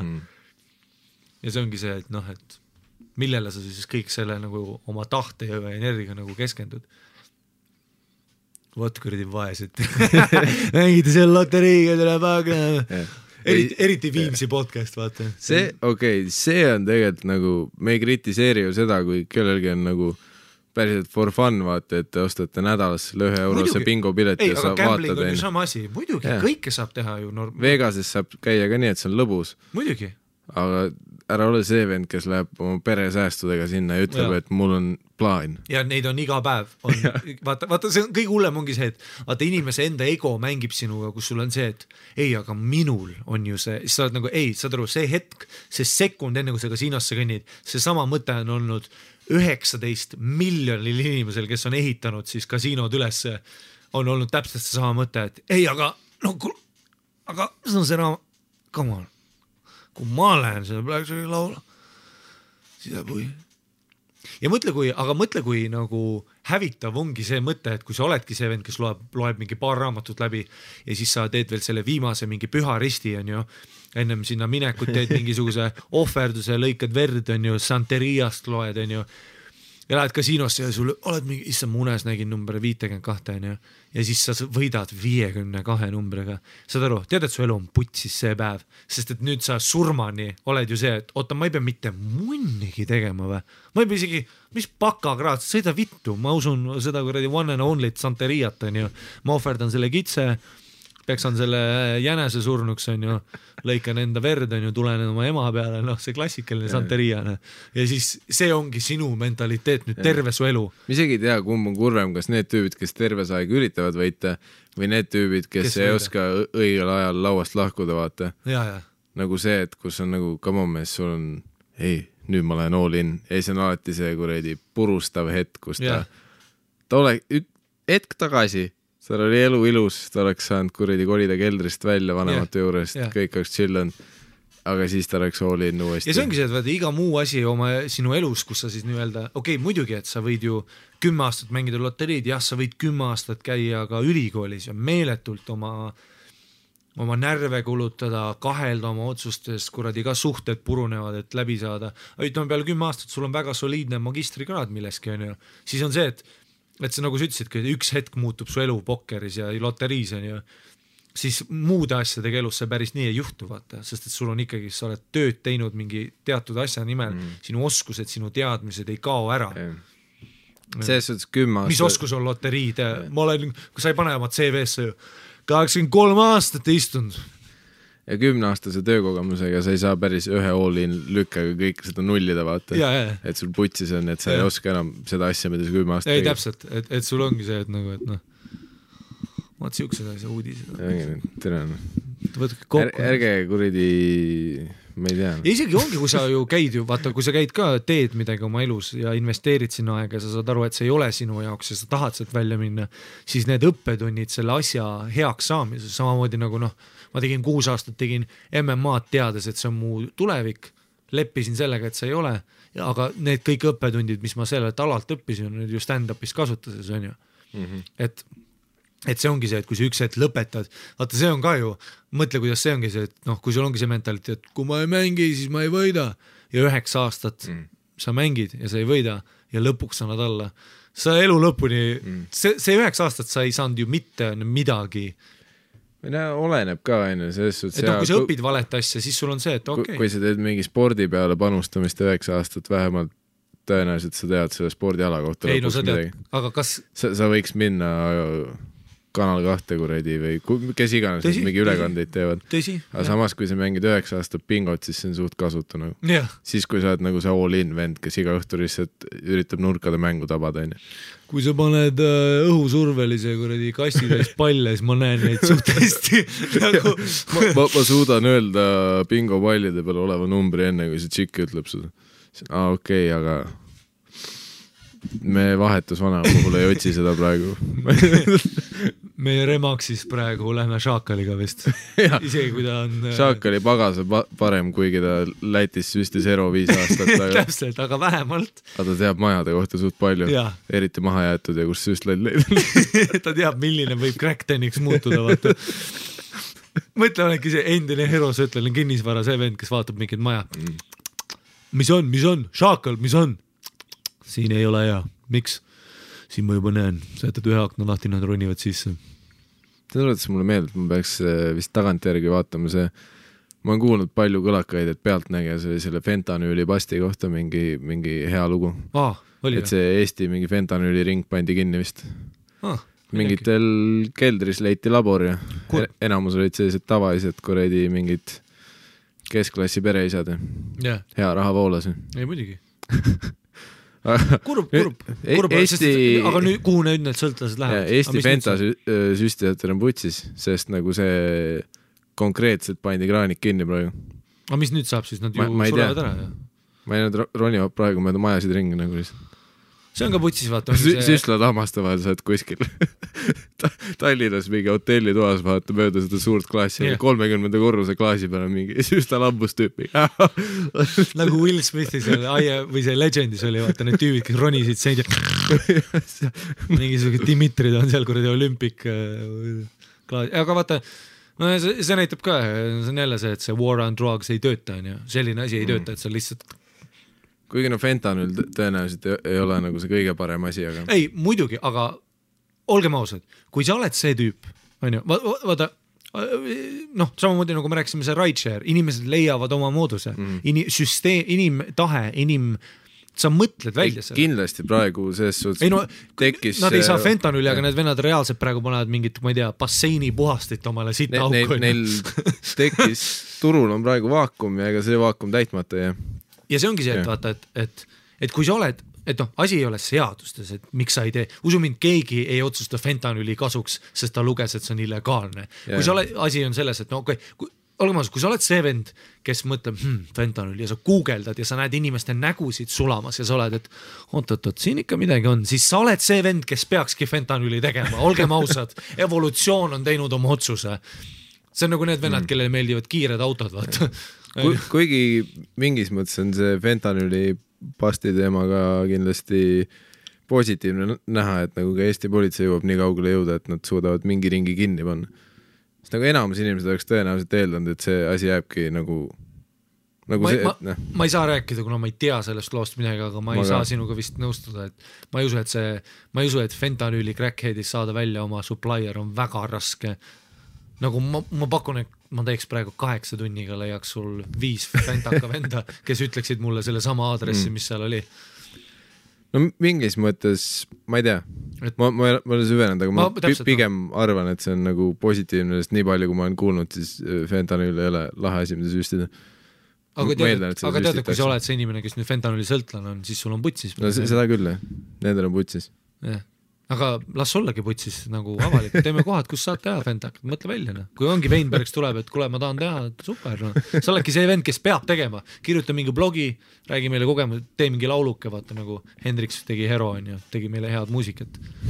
Tee sa fentanyli ja tee mingi äge vlogi, no. Tee mingi YouTuber, no. Eestlaste kolmnurka kohe. Ei no, tahad öelda, et sa ei vaata, kumba sa pigem vaatad Marti Hallikut Saara poes või Daniel Weinbergsi möku taga fentakat tegemas otse ülekandena. Tule need eestlaste kolmnurgad seal, kuidas vennad panevad tinunni mingi 7-tunniste live-streamidega ja seal on mingi 80 inimest vaatavad ja mingid vennad sõimavad. See on see Eesti elu, mida sa see külaelu. Nagu me aimasime, et see on olemas, vaata, aga me olime pikka aega selles infosulus, kus sa ei näinud seda. Ja sa lootsid, et seda ei ole.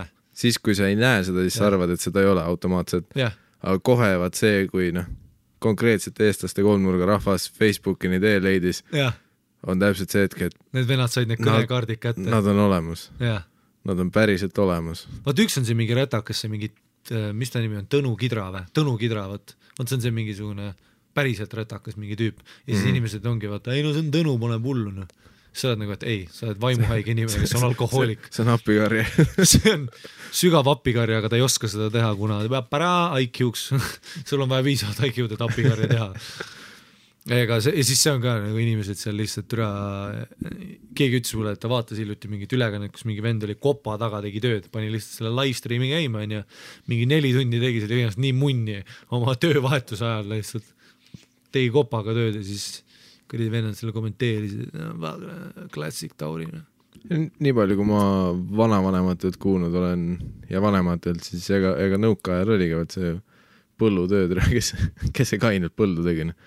See tavaliselt see vastus, et kuradi, proovi kaine peaga põldu teha. Kuradi, 7 päeva nädalas hommikust õhtuni. Proovi kaine peaga teha seda. Nagu, come on, panime peedi veini ja kuradi chill. Kui sa oled koos mingi tüdrukuga, kes tuleb nagu mingi 10 orgasmi nagu suht, et sa ei ole, sa ei pane seal mingi needust peale ja sa ei tee mingit imetööd, on ju. Saad aru, mida ma mõtlen, et kui on mingi naine, kes tuleb kergemini. see on nagu väga hea tunne, on ju. Esiteks endale on hea tunne ja teiseks see võtab meeletult surret ära ja sa ise naudid seksi rohkem, kuna sa tead, et ma ei pea tegema simsalabimmi ja mingi nagu reaalselt mingid vaata nagu vanuvad videomängud, kus alati alustasid otsast peale. Vaata mõndade naiste orgasmiga reaalselt see, et ma olen juba level 8, aga mul on üks elu jäänud ja nüüd ma sulen ära, ma pean level 9 alustama uuesti, sest et telefon helises vahepeal, ma pean kõike otsast peale. See hetk, kus sul on lihtsalt nagu füüsiliselt nagu korraks vaja hinge tõmmata või nagu see, et sa ei saa seda konkreetset puusade tempot või liigutust nagu hoida 5 minutit, vaid sul on korraks mingit variatsiooni teha, aga sa tead, et kui sa teed selle variatsiooni, siis see kuredi see skaala kukub kohe nulli tagasi, vaata, et sa alguses puhusid selle mulli kuskile see, et ta on peaaegu rõngast läbi juba ja siis korraga see mull kukub alla ja sa putsi küll. Ja, see on nagu see, kui sa teed seda, vaata mäletad seda arstimängu, kus sa pead seda mööda traati minema või? Selle, vaata sellega samamoodi vaata. Viimase hetkel tuleb mingi näpugramm. Ja sa oled putsis läinud ja see pihv vaatab otsa. Jälle, ma hakka otsast peale. Tagasi baasi ühte. Pead jälle venitama soojaks ennast. Pead talle tutvustama ennast, kes sa oled. Teidile viima, abielluma. Aga vaata meestel ei ole minu arust nii hullult, et ei oleks nagu tüüpi, kes ei tule lihtsalt. Kindlasti on ju, muidugi on. Oleneb päevast ja joobest. Absoluutselt, kõik see, aga ma arvan, et nagu et olla naine, kellel siis nagu nii-öelda suguorgan on siis nii ühtes sinu kehaga, et see on nagu sinu jaoks nii mentaalselt, sa oled seal kohas, kus sa nagu see oligi see, et mul on olnud tüdrukuid, kellega ma tunnen, et see ei ole, ma ei ole niivõrd maestro, kui et kohatäitja siin seksuaalosas, saad aru, mida ma mõtlen ja see ei ole halb tunne, see on pigem see, et ma saan oma vürtsi lisada siia, aga ma ei pea muretsema sinu naudingu pärast, kuna ma tean, et sa tuled nagu et see on garanteeritud et kui ma ütlen, et kuule, ma nüüd tulen, siis mul on nagu see, et ma ei pea muretsema siis ma ei pea muretsema selle pärast, et sa ei ole veel, sa oled mitu korda tulnud, lahe on ju aga et huvitav, kas naistel on siis, sest et ma käisin kunagi, olin suhtes ühe tüdrukuga, just olen siin podcasti rääkinud ka, kellel oli siis nagu orgasmi saavutada meeletult raske ja ma ei teadnud, kas see on siis niivõrd peas kinni kui siis selle, või siis selles, et lihtsalt inimesed on erinevad. Ja, füüsiliselt. Ja mõtle, kuidas nagu sul on nagu tüdrukuna vedanud, et sa suudad nautida ka halba seksi sellega, et sa tead ennast nii hästi või siis sa oled suuteline. Ja, või sa niimoodi vaierd vaata, et täpselt, sul lihtsalt tuleb see kergemini. Ja täpselt, et see on, mõtle, see on ju väga selline fuck, yes, punkt on ju. Super võime põhimõtteliselt. Jah. Sest meestel sellist varieerumist nagu ei ole väga, et sa pead nii nagu drastilist ei ole, et sul on kindlasti on tüübid, kes peaaegu kogu aeg tulevadki 1 minutiga või kellel on mingi selline mingi ülisensitiivsus äkki või see. Ma arvan, kui ma olen nagu väga kiimas ja võib-olla see päev masturbeerinud ei ole, siis ma suudan tulla minutiga. Nagu lihtsalt, kui ma tahaks tulla. Ja tihtipeale ongi see mentaalne struggle, kus ma olen oma enda egoga, vaata, kus ma olen nii nagu, et ma tahan tulla, aga samas ma pean mõtlema teisele inimesele ka. Sa pead mõtlema, et sellest teate jooksus sul on enda nagu see... sa ei saa kohe lihtsalt raja lastud ja olla nagu aga samas mingi 3.-4. kord, kui sa vaata sama päev äkki seksid või teine kord on ja siis sul on see, kus sa pead nagu mingi hetk on see, et okei, ma nüüd võiks tulla, siis ma pean ka korraks pead mingi silmad kinni panema, eriti räigelt rautama, vaata, et oma munni veenda, vaata, et kuule, võiks nagu tulla ja siis see tuleb siuke vaata orgasm, kus nagu spermat väga ei tule, aga sul käib see judin käib ära, aga see on see good enough on ju. Ei no see ongi et tolles nagu hetkes olles sul nagu teatud asendites vahepeal ei saagi tulla, vaata, sest sa ei saa enda jaoks seda nagu aga need on head cover asendites siis, kui sa hakkad liiga vara tulema mul on see, et siis läheb alati naine peale, kui ma tunnen, et ma hakkan tulema sest et see on hea, vaata, et esiteks veri läheb peenisest välja, nagu sina oled juba maininud siin on ju. Aga selle ma avastasin ka alles mingi aasta peale seda, kui ma olin juba seksinud, sest mul alati niimoodi, et mul oli kaardistatud, ma olin nii ebaoriginal, mul oli missionär on ju, missionär on alguses siuke nagu hästi siuke, oleme lähedal üksteisele rohkem siuks puusade õõtsumist värki on ju, et ma veel ei tule, aga siis, kui Dogistali läks, mul oli alati kohe putsis, Dogistali on üks raskemaid nagu, eriti kui sa oled nagu ka ülestimuleeritud ja kõik see. Ei, sest visuaalselt on plus su keha on ka selles asendis, kus sul on kõige parem vereringe munnini. Ja sa nagu saad nagu noh, see visuaalselt kõik on perfektne, need hääled, see kõik, sa ei vaata inimesele otsa, vaata, sa ei pea oma õde vahtima. see võib ükskõik kelle perse olla. Täpselt. See, et meie perekonna vapkanni peal on see kokku sattumus. Õde sina või? Õde, ma tulen. Asi, mida suht vähe vist öeldakse. Õde, ma tulen! Põhiselt pornoabis. Jah. Aga sealt see kõlab, see ei ole päris õde, seal see kõlab siuke ebaautentselt. Hey sis. Sister, I am coming now. I am coming. Ja need tšehhi pornod need, kus nad räägivad ikka inglise keeles millegi pärast. Jah, või. I give you 2 lots. Why you smoke? Smoke bad. Suck dick. Ühes oli siuke, ma nägin ühte E-Fuktis tegin ühte porri, kus oli see, et kus naine viis mingisuguse köhiva mehe juurde oma tütre ja näitas see smoke bad ja siis nad hakkasid keppima ja sa olid nagu, et see on mehe peal. Kurdi public service announcement, see oli suitsetava vana mehe peal. You smoke. Aga jah, et see on nagu et olla selle suguorganiga, kus sul on nagu see võimeline naisena, ma arvan, see on päris trump nagu. Kindlasti. Sest samamoodi on ju ka naistel need asendid, kus sul on mõnus, aga sa tead, et sa nagu tulemiseni ei jõua. Ja. No kindlasti paljudel naistel on samamoodi see, et kui tüübile meeldib rämedalt dogi, siis nagu sitaks on naisi, kes on nagu see, et okei, ma saan seda nautida, aga mitte selle piirini. Et samal ajal, kui ta dogis kuradi õmblusmasinat teeb mulle, et ma samal ajal tulen. Spoonimine on asi, mida nagu spoonides keppimine on üldiselt asi, mida naised naudivad palju, nagu see lähedus ja kõik see on ju, ja see nurk on ka nagu hea, aga mehena, see on minu turvatsoon, kus mul on see, kui ma hakkan tulema, siis mul on time to spoon this bitch up, no. Et sest siis ma tean, ma ei tule, vaata. No, sest seal on nii palju motoorikat ka, no. Sa otsid seda õiget nurka värki, vaata pidev distractimine oma munnile, vaata kuna koera stiil on nii nagu see nagu masinaga millegi, vaata, dogi style ei ole armatsemine, see on nagu, ma plowin siin. Eriti pluss see, et teil ei ole silmkontakti. Ja, täpselt. See, kui seda patsist kinni hoiad ja vaatad lihtsalt kannikaid nagu see on. Ja ma hoian su puusadest kinni ja ma nagu, ma sain sind selles mõttes ja mu munn on lihtsalt, see dogi style'is iga mehe munn on lihtsalt see kurdi Mel Gibsoni Braveheart, kus ta lihtsalt sprindib kõige armee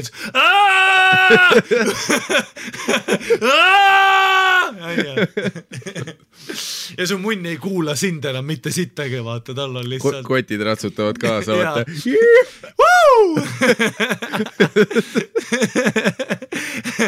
aga sul ongi see, et su munn ei kuula sind enam, sa oled lihtsalt täiesti agro-moodis, aga spoonides, vaata, sa pead kogu aeg olema kindel, et seda munni breikimise, vaata, kui naine peal, sa pead kogu aeg jälgima seda oma seene otsa, vaata, sest et kui see seen välja tuleb, ja oleneb mis tehnika teeb, vaata, kas ta teeb sellist hõõrumist või seda üles-all, siis kui see on liiga hull üles-alla, vaat siis sa tead, et see korraks võib tirilumsti välja tulla ja siis kuradi otsa maandudes otse kuskile Gucci'ga teiba otsa, siis see on nagu rakk. Kui sul mingi Hiiumaa pihv on, vaata, siuke raskem, oi plää, su munn. ja mingi pihv on su peal niimoodi. ja lihtsalt, see on nagu kui raske aeroomne see sinu jaoks praegu. nagu mingi crossfitter enne vaata Reeboki need, kus inimesed cheerivad ja sa teed oma viimaseid jõutõmbeid. Ja see pingutus hetkel ma hingan välja, rahulikumal hetkel ma hingan sisse. nagu väga kalkuleeritud hingamine on see, et kui ta tuleb alla, siis ta hingab sisse, kui ta läheb üles, hingab välja. sa oled mingi Jesus Christ, nagu mis Wim Hofi sa siin teed, mingisugust karastamiskava. Aga see hõõrumisel on see, et vaata, siis üldiselt naine surub oma enda selle kliitori poole, siis vaata, et kui ta nagu seda hõõrdumist teeb ja see on nagu hea punkt, kus nagu või siis ka sees vaata on see, et kui et see munn on nii-öelda õige koha peal vaata ja siis ta nagu stimuleerib seda ühte kohta see kare koht mida naisel peal olles ise nagu kerge kontrollida vaata sest sa ei saa mingi dogis pumbates väga nagu ise aru vaata seda, et sa oled seal õiges või see on ka niimoodi, ma vaatan kunagi ma tegin seda asendit alati hästi valesti, vaata tead, kus naine on selili ja tema noh, see oli siis American Pie'st sai kuulsaks, ma arvan see asend, vaata see, kus jalad on siis sinu õlgadel, tead on ju noh, ma mäletan seda American Pie'st seal palju näidati seda asendit, siis kõik tegid seda nalja, vaata ja siis saad aru, mida ma mõtlen, on ju et naine on selili, sa oled siis nagu peal, on ju ja siis jalad on siis õlgadel, on ju vaata, see on ka siuke nagu, noh, see vajab veits painet ja seal peab naine peab ennast mugavalt tundma, ja siis mul kunagi nagu mitu, ma ütleks aastat ei töödanud see asend, kuna ma ei saanud aru, et kui mina olen ju, kui me oleme samal tasandil voodil, siis ma ju panen oma kaalu sinu puusade peale ja ma samamoodi nagu plauin sind, aga mida ma tegelikult ma tegelikult ei hõõru ju mitte midagi. Ja siis ma mäletan, üks tüdruk ütles, et paneme 2 patti alla, vaata nüüd tema puusad on kõrgemal, on ju, ja nüüd ma nii-öelda siis nagu oma munniga siis surun sinna nii-öelda selle lae poole, vaata, nii-öelda naba poole. Ja see asend nagu fuck my whole world up now, nüüd see on nagu game changer, kui ma kui ma need padja allu lükkan, siis naistel on alati see nagu, et oh shit, this guy knows how to fuck nagu, kui sa veel tead see on see padja vend. Jaa, aga ma pean täpselt sinu pattide pehmust teadmast, vahest peab 3 patte ka minema, kui sul need sitad mingid kuradi jüski omad on ja oleneb väga, mis padjad sul on. Ja kui sul need dermatoloogilised on, siis saame ühega ka hakkama ja selle paneb puusad alla. Kas sellest tuligi padjaklubi nimi või? Ja siis samamoodi on niimoodi, et kui on hästi pehme madrats ja sina oled all ja naine vaata raidib sind peal, siis on ka hea panna mingi padi või mingi asi, mis seda nagu vetrust vähendab oma enda puusade alla, vaata. Siis tekib ka vähem seda tead seda vesivoodi efekti, vaata, kus te ei leia seda sünki, tead, kus ei leia seda sünki ülesse. Te lihtsalt plaksute. Jah. See on naljakas jah, vaata, Dogistylis on ka see ühe rütmitekk, vaata, kus sa tahad seda, mida sa tahad seda, ma nimetan seda titaanide kohtumiseks, on ju. Mida sa tahad on see, kus siis naine surub oma puusasid vastu, aga te täpselt kohtute seal nagu selles keskpunktis, vaata, kus teil tekib see üks rütm, on ju. Vaata, kus sa surud vastu ja tema surub vastu ja siis käib see räige, vaata, mitte nagu tugev litt, aga every once in a while nagu käib see perfektne laks ka, vaata, kus tead sa nagu kapid perfektselt, tema kannikad kapivad sinu nagu siis nagu munni ümber nii perfektselt, et kus kõik bases on kaetud, aga vahest sa ei leia seda rütmi. Vahest sa agrolt trammid mingi emaka kaela või mingit sitta või. Vabandust, kui ma ütlen anatoomiliselt mingi valesid kohtasid jälle, mingi tupevõlve või mingi. Aga see on ka super. Aga see vale koht ainult. See on ka super, aga see asend on legit niimoodi, et ma kannatan 2 pompa ja siis ma tulen, on ju, kui ma just ei ole tulnud varem või siis mul ei ole mingid head kardiot see päev, on ju. See on ka jälle hea vaheldus, vaat kui sa hakkad spooni ära vajuma, siis korraks dogist tood kuradi vere tagasi, on ju. Aga ma mõtlen seda asend, et tead, kui sa paned tüdruk on kõhuli, sa paned tema puusad alla, patju, nüüd tal on see perse on upak. Esiteks, sealt tussi söömine, see on minu maailm, on ju. See, kus see väike persauk on mul näos ka veel, vaata, see on super, I love it, on ju, see on super ja siis sealt saab ka nagu ja siis mõned tüdrukud teavad veel seda, et praegu oma jalad risti ka veel, ehk siis nagu mu munn juba nagu see hõõrdumine, mis sinna tekib, vaata, mu munn reaalselt nagu tungib sinna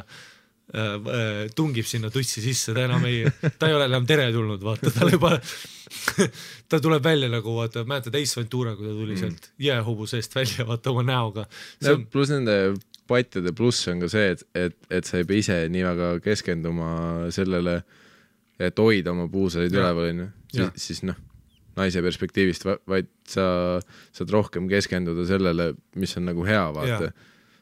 Aga seal sa oled, kui sa seal hakkad nagu nii-öelda räigelt nussima, sa oled reaalselt plangu asendis, esiteks su kõhulihased kiljuvad, kui sa teed seda pikem kui 2 minutit, on ju, aga põhiliselt ongi selles asendis on see asend mulle nagu ütleme nii, et nagu ikka 10-10 ma tulen nagu mingi hetk seal asendis, sest et siis seal on nagu kõik mängus, vaata, munn on kõige madalam punkt mu kehast, kõik veri vajub sinna, teda pressitakse kokku, on ju, ta kuradi vaevu mahub sinna, on ju, see on super. Aga jah, et see on, ja nii palju, kui ma tean, naistele meeldib ka nagu see asend. Ka palju, vaata. Patjadega saab palju mängida. Padjaklubina. Me peaks uue padjaklubi 5. hooajas sisse minema selle jutuga, vaata. Tooge mängu padjad. Jaa, patjadega saab tõesti hästi palju nagu just korrigeerida omaenda nagu, see ongi kõigi inimeste puusa laiused erinevad, kuradi põlvepikkused. Kindlasti saad internetist tellida ka, mida nad massaaživideotes kasutavad, mis ongi sellised kolmnurksed, mingid sellised foam asjad, kuhu saab peale lükata. Vot see võib tõesti päris hea olla, sealt tussi süüa on, ma arvan, magnifiik. See tüüp, kelle kodus massaažilaud ja siis need kuradi foam mingid, mis iganes kuradi püramiidid ja asjad ka, et viska nüüd siia nii pika ja mine? kui hambaarsti külastus see tussi söömine on. Vaatad, seal kuradi laua kõrval on see 2 mingi gallonine libesti ja põhjendamatult palju libestid. Õli ja libesti on ka siuke asi, mis ajab mind ka alati lolliks ära, igast erinevad õlid, I love it. See on super nagu. Ja see on, no tere, see on füüsiliselt juba midagi, vaat see läikemise efekt ka juba lisab. Vaata ongi, kui tagumik nagu, kui ta on kõhuli ja ta tagumik sätendab, näiteks küünlad on veel, küünla vaatatakse soe valgus või siis spotlight. Perse küünla põlevad all. Või siis, jah, ma loodan, et teile pagamist tuua spotlight ja selleks veider ka, aga selline, siis peab valgus ka olema ka ja see sillerdab tagumik, vaata. Ja siis see õli veits siuke lõhn ka. Ei, valgus kindlasti, vaat, sest nagu mingi see, kui sul on klassiruumi, need LED-lambid laesvad, need on veidrad, on ju? Hambaarsti valgus. Jah, mingi selle vetsu valgus, et see süstida ei saaks ennast. Siis on need igast poore ja asju. Aga selline soe, selline sume valgus. Ja õli on lihtsalt, see ajab lolliks ära ikka. Õli ja padjad. Õli ja padjad tõesti. Teeme kuula kirju või? Teeme, see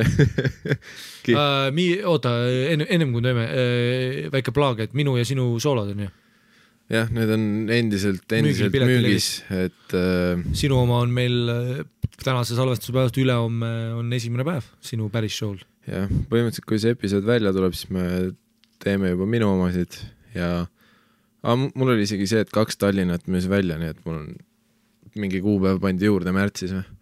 Nice. Aga jah, selles suhtes, et piletirevis Miikael Meemaa, Mati Mustonen kirjutate sisse, saate pileteid osta, tulge vaadake stand-upi laivis. Mul tuleb märtsis ja Savage tuleb siis esitusele ja Miikael teeb suve, mina teen Mikile suve, et saate käia vaatamas meid, öelge sõpradele, kes ei ole stand-upi või üldse ei tee oma elus mitte sittagi mängivad loteriid ja värki, ütle, kuule, pane see võtke sõbrad kaasa, kes mõistavad head kvaliteet huumorit. Võta see munn ka kaasa suve, ma panen ta põlemale. See on imelik, mul on päris tihti, ma ei tea, miks mul ei ole ju siuke stiil, aga päris tihti tulevad inimesed, kui ütleb, tulin ühe sõbraga, viitsid saada ta vittu. Ma olen, kuidas ma selle oma setti sisse toon? By the way, Brandon, Margus tahtis öelda, et sa oled munn. Fuck you. Mul selle sooviga veel ei ole tuldud, aga kes teab. Kuu on noor, päev on noor. Ja aitäh kõigile inimestele, kes on meile ikka stabiilselt kirjutanud ja pilte saadavad ja kuule see podcasti asi, mis see on see? Meil tuli mingi playnup.ee. Seal on siuke asi nagu aasta podcasti valitakse siis, et kui viitsite, sa ei pea mitte midagi regama, mitte midagi tegema, kirjutad lihtsalt tussisööd sinna lahtrisse ja kõik, et siin on Twitteris ja Instas on meile saadetud väga palju inimesi, kes on kirjutanud suured tähteile. Et, ja tegelikult me ise ei teadnud, et see üritus toimub. Ei teadnud jah, meile lihtsalt öeldi. Keegi ütles, et ta hääletas meie poolt ja tuleb välja, et mine. Ma ei tea, kas sellest saab võita midagi. Selles suhtes, kas te ei tahaks näha mingi auhinna jagamisel, kus Brigitte Susanne Vint peab mikrofoni ja Lauri Peda, jah. Aasta podcast tussisööjad ja siis tuleme meie siin Oskari kõnele ja siis muusika hakkab kohe käima juba. Tahaksime tänada tussisööjate armeed, ema, isa. See oleks kõige parem tänukõne. Ema, isa! Ei, selles mõttes ma luban, et kui me peaks seda vastuvõttu kõnet seal tegema, me tropime nii palju neid 10 ja ema, isa ja kes on kes, vaata. Et vähe poleks. Kas sa oled vahest niimoodi ka teinud, et sa kirjutad bitte ja sa paned sisse? Ma vahest panen 10 ja kes on kes panen sisse. Täna ma panin ka. Mul on pigem see, et kui ma mingis kontekstis näen 10, siis mul hakkab see sisse kikkima. Ja. Mul on see kes on põhjasi, kui mul räägin mingit kellegi läbi peksmist ja vägistamisest, mida ma räägin tihti laval, siis mul on see, et kes on kes. Või siis, kui mingid naised käituvad segaselt, see on see, et noh, teemon möllab. Sisemine teemon. Aga tänases tussisoojad@gmail rubriiki ma võtan siis esimese pealkiri suhu võtmisest ja pisaratest, kuid seekord need pole omavahel seotud. Tere tussisööjad, aitäh teile ja aitäh ka teistele kirjutajatele. Me tüdrukud võime küll omavahel igast intiimsetest asjadest rääkida, kuid mõningad lood, nii nagu eelmiste kirjade põhjal näen, on magusam teile pihtida. Muidugi, me julgustame seda käitumist. Asjad, mida sõbrannadele ei julge rääkida, muidugi meile. Absoluutselt. Kõik meile palun. Kõik. Suhu võtmisest on palju ausalt räägitud, kuid ma võin ka enda ja oma sõbrantside põhjal öelda, et 90 naudib seda. Et siis nagu 9. naistest statistiliselt 90. Et naised, ja okei. Et nende sõbrannade ringkonnas 9 naist 10 naudib seda. Sul on hea ringkond. Siis... Ma ei tea, kus ringkondas sa liigud minu... 10 Triin on nagu no ja olgem ausad, Triin on kuradi sitane pederast. Olgem ausad, kui sa oled mingi pihv, kes lihtsalt iu selle peale, siis kui põnev sinuga koos elu on. Mis sa vaatad Friends'e siiamaani või? Kuradi ebaoriginaalne lits. Friends on jumala tore. Ei, Friends on tore, aga liigu edasi. Ära vaata nagu täisosa. Aasta 2018. Jaa. Palju loeb tõesti see, et sa tahad oma meest rahuldada. Ta on sinu mees, sa oled tal ees ja tead, et ta nii naudib seda. Ma olen näinud nii palju märgasid. Kui sa võtad oma peikariisest kinni ja ütled talle, sa oled minu mees. Ja sa fucking naudid seda. Okei. Toomas on, okei. Ma olen näinud nii palju märgasid unenägusid, kus terve uni seisnes selles, et ma aina imen ja imen. Ka mina olen. See ei ole nüüd, see on õudusvõne minu jaoks, aga... See lõputu limbo, kus Harri aid imeb. Sa ei kujuta ette, mis õudusvõne ma näinud. See on nagu mingi Big Floydi muusikavideo, aga lihtsalt tripid seal. Ainult imed. Mingi kosmomunn on lihtsalt mingi lõputu. Ja ainu siis, kuidas sa tussi saad. Ma nägin unes, kui ma olin noorem, et ainu siis, kuidas ma tussi saan, on siis, kui ma imen oma sõbralt lahti. Ja mäletame seda lugu isegi. See on, kõik kuulajad teavad, et sa tegid seda. Kuule, come on. Come on, tussini veel, kõike. Tussini peab jõudma. Ja märkan, nii et olen üleni märg ja higine. Need unenäod algasid juba enne, kui ma esimest korda suhu võtsin. Sest mingil määral ka pidasin seda alandavaks või tabuks.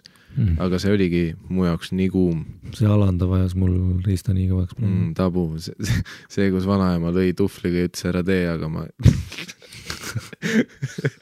Ema! Oma esimeses püsisuhtes tegin sellega ära. Ja ju siis tegin seda hästi, sest ta väga tihti tahtis seda uuesti. See nii meeste asi samas, nagu see, anna kuredi näpp ja ta võtab sult käe, vaata, korraks suhu võtad. Ei, see on see, et kui sa korraks suhu võtad, siis järgmine on, ma hakkan siin suhu keppima. Tund hiljem, come on. Meil on nüüd ju, see on skriptis sees, vaata, 2 minti sa võtad suhu. Sa tegid otsa lahti. Ja nüüd on see skriptis sees, nüüd on see iga kord, vaata, see on nagu mingi, koomikutel on see mingi opener, millest ta lahti ei saa, vaata, mingisugune nali. Huvitav oli, et mul mingit kogemust polnud selles, vaid hea ettekujutus detailselt, et kuidas asi käib. Mitte mingit deep throati ja ebamugavat lägastamist, ma lihtsalt naudin ja imen. Ebamugav sinu jaoks.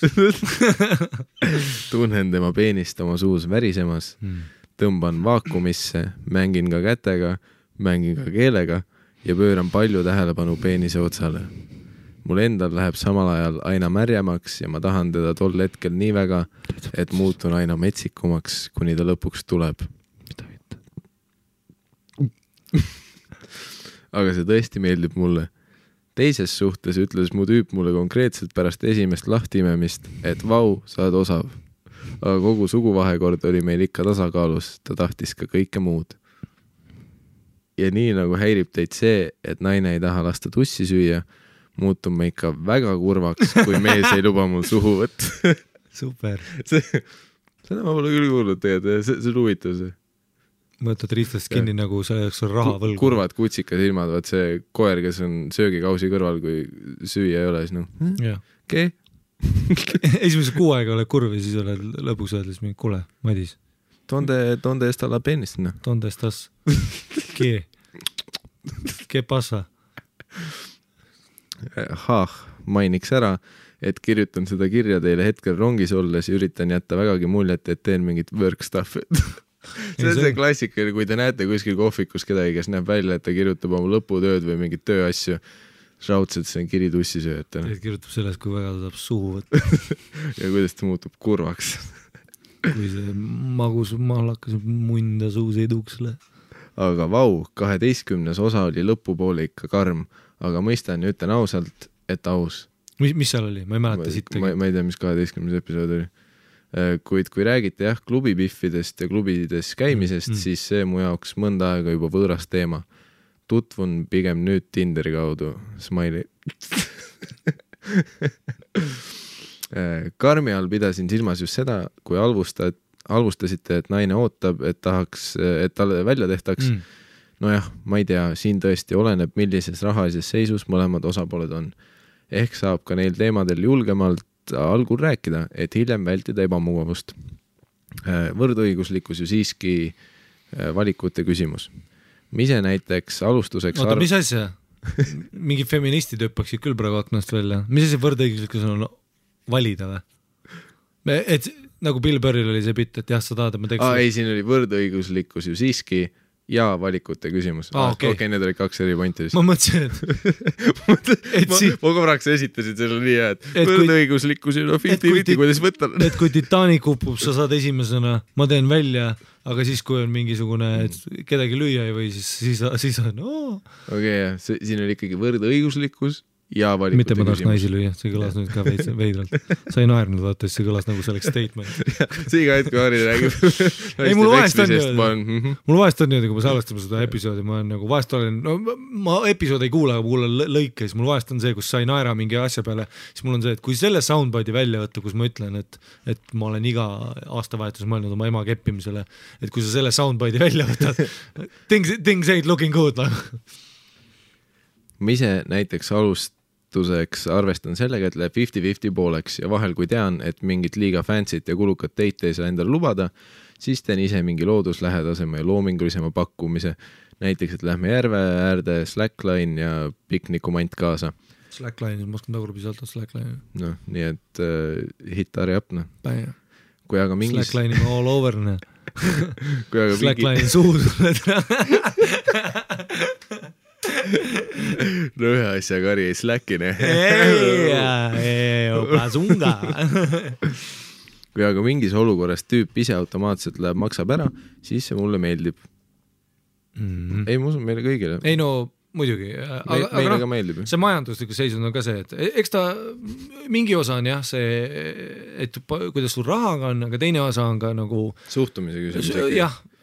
See, et sa veits tunned ära vaata. Jah, aga muidugi samamoodi mehena, minu jaoks on meeletult erutav samamoodi, kui naine ise järsku maksab ära, sest et siis mul on see, et esiteks see on kompliment, on ju. Plus on veitsa alfa lükke ikkagi. Sa tead, et ta lükkab mingi hetkes ümber ja tahab peal olla. Ja see on super. Ja just see, et sa ei pea talle ütlema, et mine peale, vaid see, et ta läheb peale. Mitte, et ärme isegi sõnasta seda nii, tema ei lähe peale, vaid ta lükkab sind alla. Voot nii. Kuid kaldun ka viimased aastad olema sellistes küsimustes pigem rohkem traditsiooniline. Olen ka emotsionaalses mõttes... No kes ei tahaks tasuta kuradi mingisugust India restorani lõunat, on ju. Baby, kus me läheme kuradi sinna Simsalabimmi, mis on Michelini 6 tärni oma. Esimene maailmas. Ja esimene 6 tärni restoran. No koomik türa, maksad arvet 288 KKK. Naljaks. Olen ka emotsionaalses mõttes vägagi tüüpiline naine. Kui ma olen armunud seisundis, siis ma mõtlen oma kallimale terve aja. Ma hoolitsen, ma muretsen, ma tahan, et see armastus oleks meie maailma naba ja kui mees oskab seda hinnata ja mõista või vähemalt leppida minu sellise olemusega, siis tunnen suhtes, kuidas kirg minust tema vastu aina suureneb.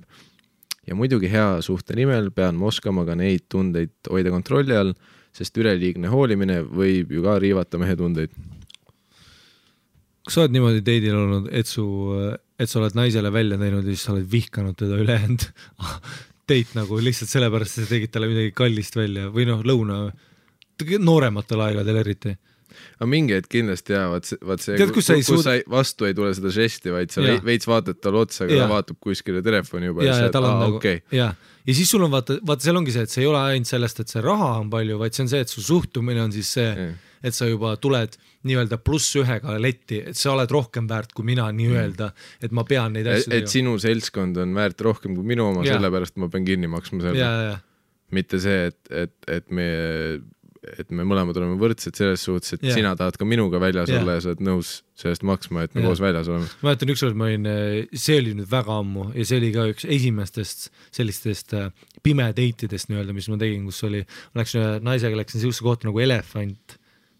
Ma ei tea, miks ma ütlesin Elefant. Elefant oli nimi. Malalinnas restoran. Euro oli just tulnud, aga ma mäletan, arve oli 68 €.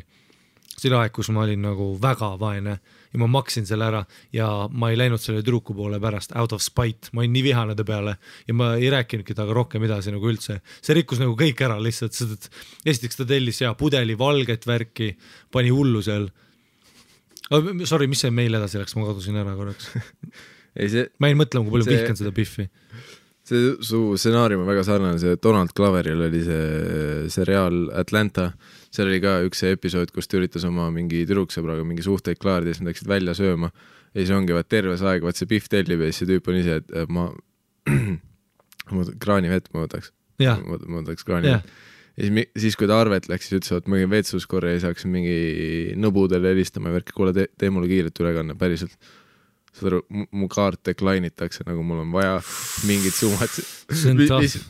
Aga no kuigi see on ka veitse autism, vaata, et sa mängid ennast sinna välja, vaat, kus sa ei muidugi saab, baby. Ja siis tegelikult... See on sinu viga ka muidugi. Ei no, kõik on süüdi. Ega see ei ole see, et ma alustan nüüd teite sellega, et ma ei maksa mis sittagi, saad aru, saad aru, võrdõigusega, saad aru. Ma tahan sulle sisse sõita, ma sõidan sulle sisse, olenemata naine mees, babao. Tahad kõredi lobsterit, kõredi papao, kas su kõredi kaart maksab lobsterit? Jaa, maksame pooleks, ma võtan salati, kraani vee. Võta, mis tahad? Maksame eraldi. Ja see on see, kus teenindaja tuleb, et kas siis maksate kokku või lahku? Alati lahku. Mitte kunagi. Kas te maksate kokku kõrvad? Maksame 3, mida? Sa maksad ka. Kõik on võrdsed. Mis sa arvad, et sa said tasuta teenindada seda lauda või? Lähed 33%. Ma tegin juba head naljad alguses. Jaa. Siis kui sa küsisid, kas tšekki ka ja siis ma ütlesin, check please. Mäletan, kui ma nipsutasin siin tund aega. See oli nali. Vastu ma munni. Füüsiline humor. Eks on ju ka öeldud, et naiselik energia vajab vastandiks mehelikku energiat ja tänapäeval võib tõesti olla vastupidigi, et naiselik energia on mehel ja mehelik energia naisel. Muidugi. Kuid nähes pealt, kuidas mu emal põrusid 2 suhet, sest tema pidi olema alati mehelik pool, kes vastutas ja teenis raha ja vabakutselistest kunstnikest mehed, mu isa ja kasuisa siis olid kodused ja esindasid naiselikku energiat suhtes, siis see ei toiminud. Või su ema oli lihtsalt munn. Felipe bänd oleks iga hetk poppinud. Iga hetk. Tal oli 1 nädalat veel vaja, et kuredi Fruity Loopsis need beatid õigeks. Tal oli SoundCloudis 77 followeri. See oli peaaegu viraliks minemas. Jaa. See mixtape oli fire. See oleks lit mixtape olnud siis, kui sa ei oleks küsinud, millal sa raha teenima hakkad iga õhtu. Selles oli asi. Minu artistlik hing ei saagi vabaks. Too hetk läks Felipe sooloprojekt perse, sest see muutus liiga morbiidseks. See muutus liiga pingestavaks, on ju? Mis mõttes, millal ma üüri maksan? Kurvad lood diivanilt. Jah. Aga nüüd Felipe peab minema piljardit mängima. Mu ema surus alati endas alla seda naiselikkust ja nii kadus ka kirg. Ma kardan, et nii võib olla paljude naiste puhul, aga muidugi kõige olulisem ongi ausus ja alustuseks peab olema aus enda vastu ja enda suhtes. Ei no, kui sul on mingi loser piece of shit seal kodus lihtsalt, muidugi fuck that nagu. Ei no muidugi see ongi Neid suhteid on ju tohutult, on ju. Ja see on Nii mehe kui ükskõik ja kumba pidi vaata. See on lihtsalt see, et üks on munn, mitte et seal oleks mingisugune, et kuradi ei noh. Ei, ma saan aru, et sa oled kunstnik, mina ja sina oleme ka kunstnikud, aga see on just see ongi veits minu see vana ja kunstnike mentaliteet, vaata. Kus noh, mulle tundub vähemalt, et see oli selline veits selline nõukaaja mentaliteet ka, et kui sa siis olid mingi kirjanik või asi, siis tunduski nagu ühiskondlikult okei olla see, et sa munnigi muud ei tee. Jah, et see on sugu nagu nii-öelda välja. Vaat kui noh, tänapäeval enamus tüübid, kes ma tean, kellel on mingit annet, mis iganes see on mingi kuradi produtseerimine, mis iganes stand-up asjad, nad ei panusta nagu ainult sellele või nad ei ole kuskil kuradi tüdruksõbra kulul aastaid kuskil diivani peal. See ongi see mentaliteet jälle sama asi, vaata, et sul ongi, sa ei pane all your eggs in one basket, sest et see on mõttetu asi. Töötad efektiivselt nagu oma selle unistuse nimel, mitte ainult selle pealt, et noh, iga hetk juhtub noh. Ja see nii-öelda, ja see ongi nagu, see on siis proaktiivne struggle, kus sa siis oled see, et ei vittu, ma maksan oma osa ära, aga ma teen ka seda kunsti. Ja mida rohkem ma vihkan oma tavatööd, seda rohkem ma kasutan seda motivatsioonina. Ja lõpuks, kes teab, sa võid olla järgmise Conor McGregori naine, ja sa oled rikas nüüd. No ongi. Täpselt nii ongi. Nii et minu puhul on see õrnus ja tundlikkus vägagi teemaks. Sellest siis See on see, kes suu võtab kogu aeg, jah? Jah, me oleme ikka. Kõige parem, teda tuntaksegi nii. See, kes suhu võtab. Ja, ta muutub väga kurvaks, kui see munni suhu ei pane talle. See või? Sa pead. See pihv, et kui on lennuõnnetus, vaata, kõik on see, mis me teeme, siis see pihv on, kes tõstab oma käe, mul on probleem. Pole ammu suhu saanud. Keegi peab oma munni mulle suhu panema. Esimene Losti episood, vaata, lennuke varemed ranna peal. Okei, esimesed asjad esimesena. Esiteks, Kadri pole juba 3 päeva munni saanud suhu. Mis riik see on? Sellest siis natuke veelgi. Ma juba 13-aastaselt mõistsin, et mul on eriti kergelt pisarad lendama, kui tunded on mängus ja suhtes armastus süveneb. Ja just ka seksi ajal ja veel eriti enne, kui ma lõpetan. Suhu ja nutad või? Super. See on my kind of woman. Olgu nii hull, kui ei ole, aga kohe selgitan lähemalt. Eelmises suhtes tundsin seda just tugevalt enne orgasmi, kuid mõtlesin, et ehmatanud ära, kui pisarad hakkavad voolama, nii et hoidsin neid tagasi. Lõpetada küll ma saan aru sellest instinktist. Kuid tunne oli ikka, et midagi ma ei pane sulle näppu edasi, kui ma tunnen, et mu kuklasse kukuvad su pisarad. Tunne oli ikka, et midagi puudu või et olnud nii võimas siis, kui oleks lasknud voolata. Hiljem pillisin hoopis kõigi teiste asjade pärast meie suhtes ja tüüp lihtsalt põgeneski või nagu tema lahendus sellistes olukordades oli minna ära, minna trenni, minna sõpradega välja, mis iganes ja mina lahendagu oma mured ise. No ja see saigi saatuslikuks, mina olin tema jaoks liiga tundeline ja tema ei osanud olla mulle toeks. Oota, sa ütlesid, et sa hakkasid, et sa siis hoidsid nuttu taga, mis tuli tegelikult orgasmist, ehk siis mitte nagu või see ja siis sa asendasid oma need pisarad siis mingisuguste suhteprobleemi, see ka õige ei ole ju, selles mõttes, et see ei ole ka päris aus, et sa see lihtsalt... see veits Eesti asi, vaata, et me hoiame mingit asja kinni ja siis me laseme muul hetkel see nagu trügib välja, sest sa oled kogu aeg kinni hoidnud seda. Ja muul hetkel siis tal on juba need teised lained kaasas, kõik need mingi maksmata üürid ja su väike munn on ju. siis tulevad järsku need välja. Ma kujutan ette, et kui see nagu tegelikult see pihv nutiski tüüpane, aga mul on väike. Okei, et sa nagu tulid, aga see oli selline väikse munni orgasm, et sa hakkasid nutma. Et sa nutad iga kord, kui sa näed mu väikest kuradi Quasimodo munni ja no davai! Tead, kes nüüd sinu tussi kiriku kellasid lööma ei tule? See väike Quasimodo munn. Äkki võtad suhu? Nüüd ka nutad.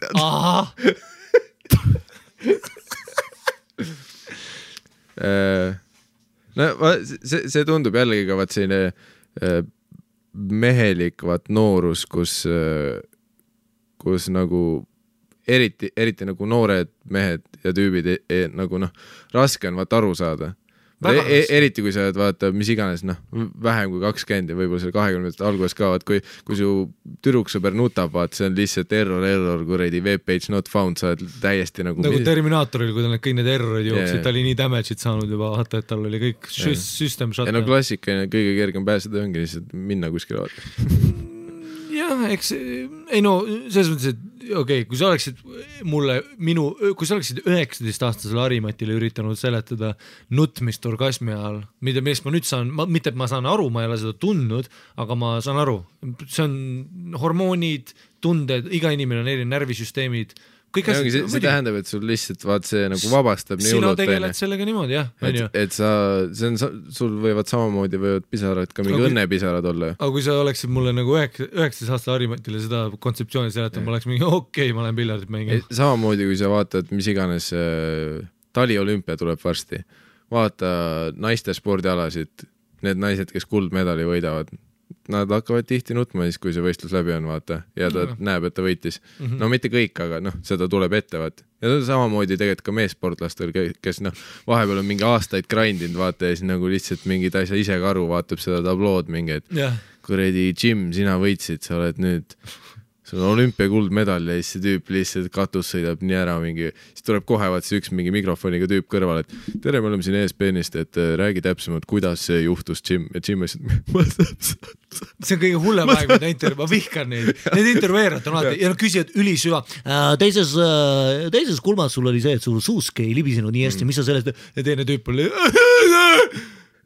ema terve perekond vaatab, kuidas nende poeg lihtsalt tatti voolab. Ja siis see on kõrval. Aga 3. ringi juures tuli Keenia suusataja mu Kembe väga lähedale sulle. Mis tunne see oli? See on väga ebarealistlik stsenaarium, et tuli Keenia suusataja, aga okei, ma võin kaasa seda. Ja Keenia suusataja ja näha oli, et tal on hoog sees. Kas see hirmutas sind?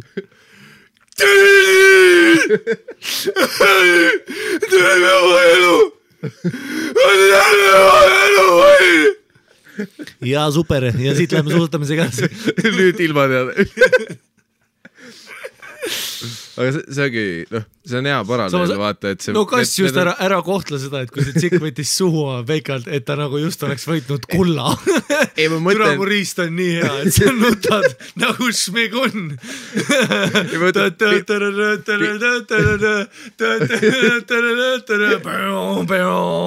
Pigem see nagu orgasmi ajal, vaata. Et kui sa orgasmist nutma hakkad, et see on see sarnane kategooria, et see on nagu see hea... Ei, saan aru, muidugi, ei, absoluutselt. Ja no muidugi, noored tüübid on nii autistid, et ta ei saa midagi aru, ta mõtleb nüüd, et äkki ta nägi välja nagu su mingi kasuisa. Ei, ma oleks kohe, et okei, sul on vähk. Putis, Harri võtab voodi alt jope, nagu kuidas see sinna sai, ma olen alati valmis. Minek, adios, muchacha. Aknast välja lihtsalt, superkanker. See ikka nutab, ma tulin ja mul on hea. Aga Superway logo asemel ongi nuttev naine, vaata, kes on hunched over ja see hüppad aknast välja. Järjekord neid nutma pandud. Oma praeguses suhtes, kui tundsin taas, et seksides on nii hea, et silmad lähevad märjaks, siis nii oligi. Mul pisarad voolasid ja kirgmees mõlemas aina kasvas ja see oli lihtsalt parim. Samas, kui tema kirg kasvab sinu nutmise peale, siis seal on midagi viga, et kui ta on veel baby, nüüd võtad küll suhu reis. Sa nutad täpselt nagu mu õde, mida? Ei midagi. Hiljem mainisin ka, et ma ei suuda lihtsalt tagasi hoida ja et kui mul liiga hea on, ja kõik tunded on mängus, siis need pisarad tulevad. Mõtle, kui sa tuled ainult siis, mõtle, kui sa fetišis saabki see, et sa tuled ainult siis, kui sa need nutvad piffi, vaata. Nüüd, sest nagu, see on see, et ta nagu lihtsalt väänleb, vaata, aga ta naeratab ja värkis, et mida? Mis ta on? Nutad ka või? Ma ei tule ju. Kohe, kui talle vanaema sureb ära, tuleb kohe nutta, sa tuled talle kohe näkku.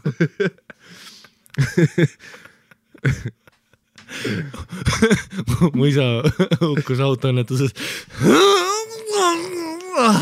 Asi ongi. Ta oli väga mõistlik ja nüüd teda isegi erutab, see veel enam. Ongi, sellel venal on putsis. teda erutab see veel enam, kui mul silmad juba märjaks kisuvad. Ta on nagu... Tal on järgmine suhe nii putsis. Tead, mis ma ütlen, kui silmad märjad, siis vitt märig. Riba! Tsitaat Hemingway tule. See on väga hea, et nüüd see vend ongi niimoodi, et täitsa putsis, ta peab iga kord sind veits mingi näpistama, et sa nutma hakkaksid. Ma ei tea, kas teil ka naised voodis nutnud, pean silmas just erutusest. Kuule, iga naine nutab. Mul öelis, et ta tundis, et ta peab lisama ikka selle klauseli, et pean silmas just erutusest. Jah, mitte niisama, et... Nagu ma sinu jutust aru sain, siis ei. Erutusest nutmist. On olnud nagu seda, et ka mingi nooremas peas, kus tüdruk on siis samamoodi peale meie täiesti tundetud seksi, mida ma ei osanud mitte midagi, lihtsalt pläusin ära ja tulid ära ja siis olid seal voodis enda arust hull nikuvend, siis vaatad üle ja lihtsalt Alina nutab sealt siuke, et vittu ma tegin. Aga see ei olnud otseselt seksis pigem, see oli siis lihtsalt üldse. See oli seoses sellega, et te matustel olite? Ei, see oli seoses sellega, et ma hävitasin inch by inch tema elu. Otseses mõttes inch by inch, see on siis erutusest? Ei, see oli sellest, et mul ka nagu häid pisaraid ei ole. Mul on pigem on seda mul on pigem seda on, et kui on vaat see, et enne on mingi tüli ja siis läheb selliseks hate fuckimiseks ja siis kui tema tuleb ära, siis on vaat läheb kõik see meelest ära tal, et me just nagu fuckisime, vaid ta on tagasi selle tüli juures ja siis ta hakkab nutma ja siis mul on see ma ei tule siis. Tavai. Super. Tavai, tülitseme edasi siis tülitsid ja peksad pihku samal. Kuulad vaikselt edasi.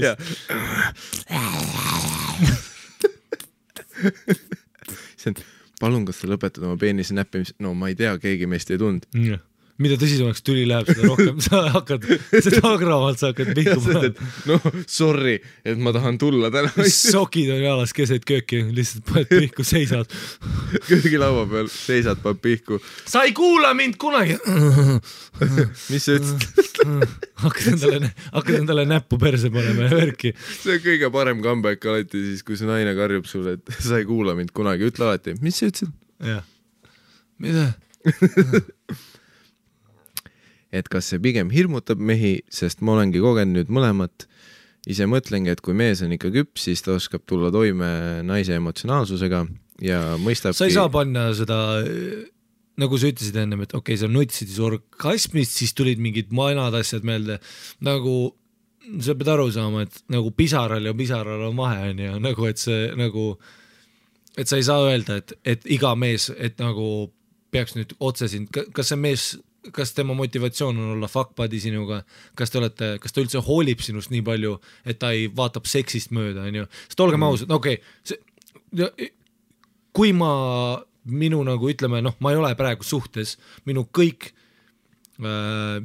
kümned, kui mul on mingi seksuaalpartner praegu, siis ma üritan olla võimalikult selge sellega, et see on nagu seksuaalsel eesmärgil, on ju, ja nagu ma saan aru, emotsioonid värki, aga see on veits munntegu, kui me kepime ja sa siis nutad minu voodis 10 minutit peale seda. See ei ole mulle ka hea kogemus, on ju.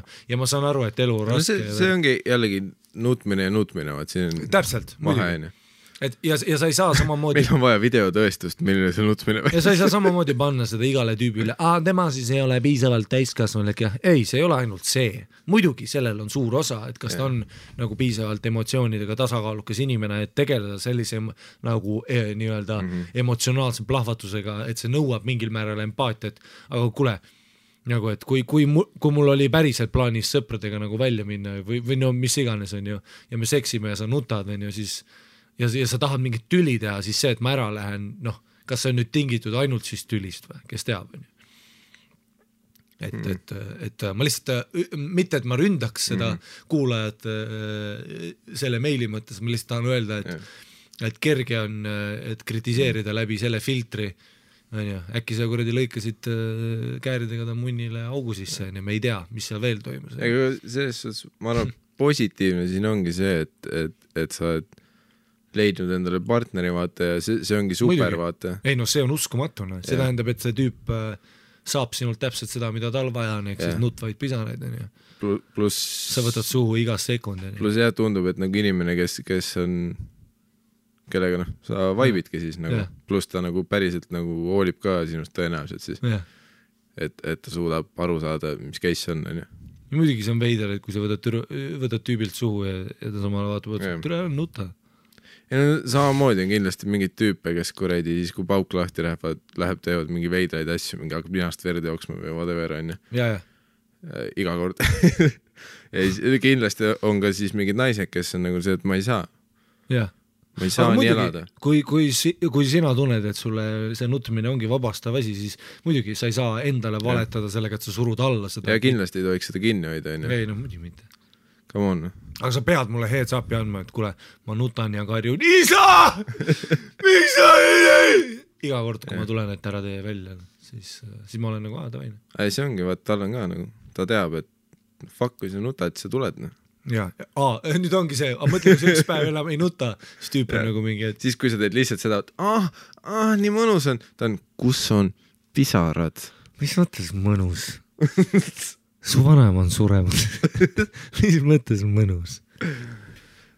Suck this fucking pipe. Ei, see ongi, kirja lõpus on see, et minu peatus ongi järgmine, sest ta kirjutas rongis seda, et siis soovitan kõigil teid kuulata ja kirjutada, Mahlakad tussi ja ka niisama mõnusat olemist. Aitäh, väga hea kirja oli ja kindlasti õppisime väga detailne, ei uskumatuna ja tore on kuulda kindlasti, et sa oled leidnud kellegi, kes sind fucking tulema paneb me läksime lahku, okei.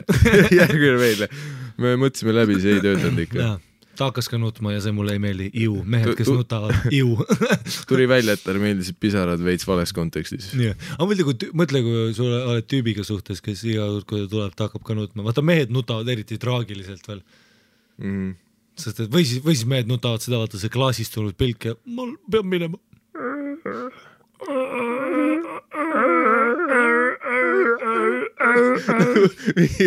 Kolm üljest on toas.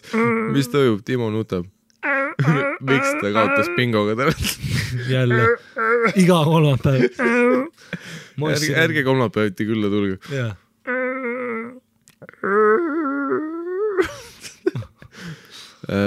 Timo, sa täna ei nutagi. Jah, ma võitsin, palju sa võitsid? 600 krooni. Aga palju sul piletite peale eelmine kuu läks?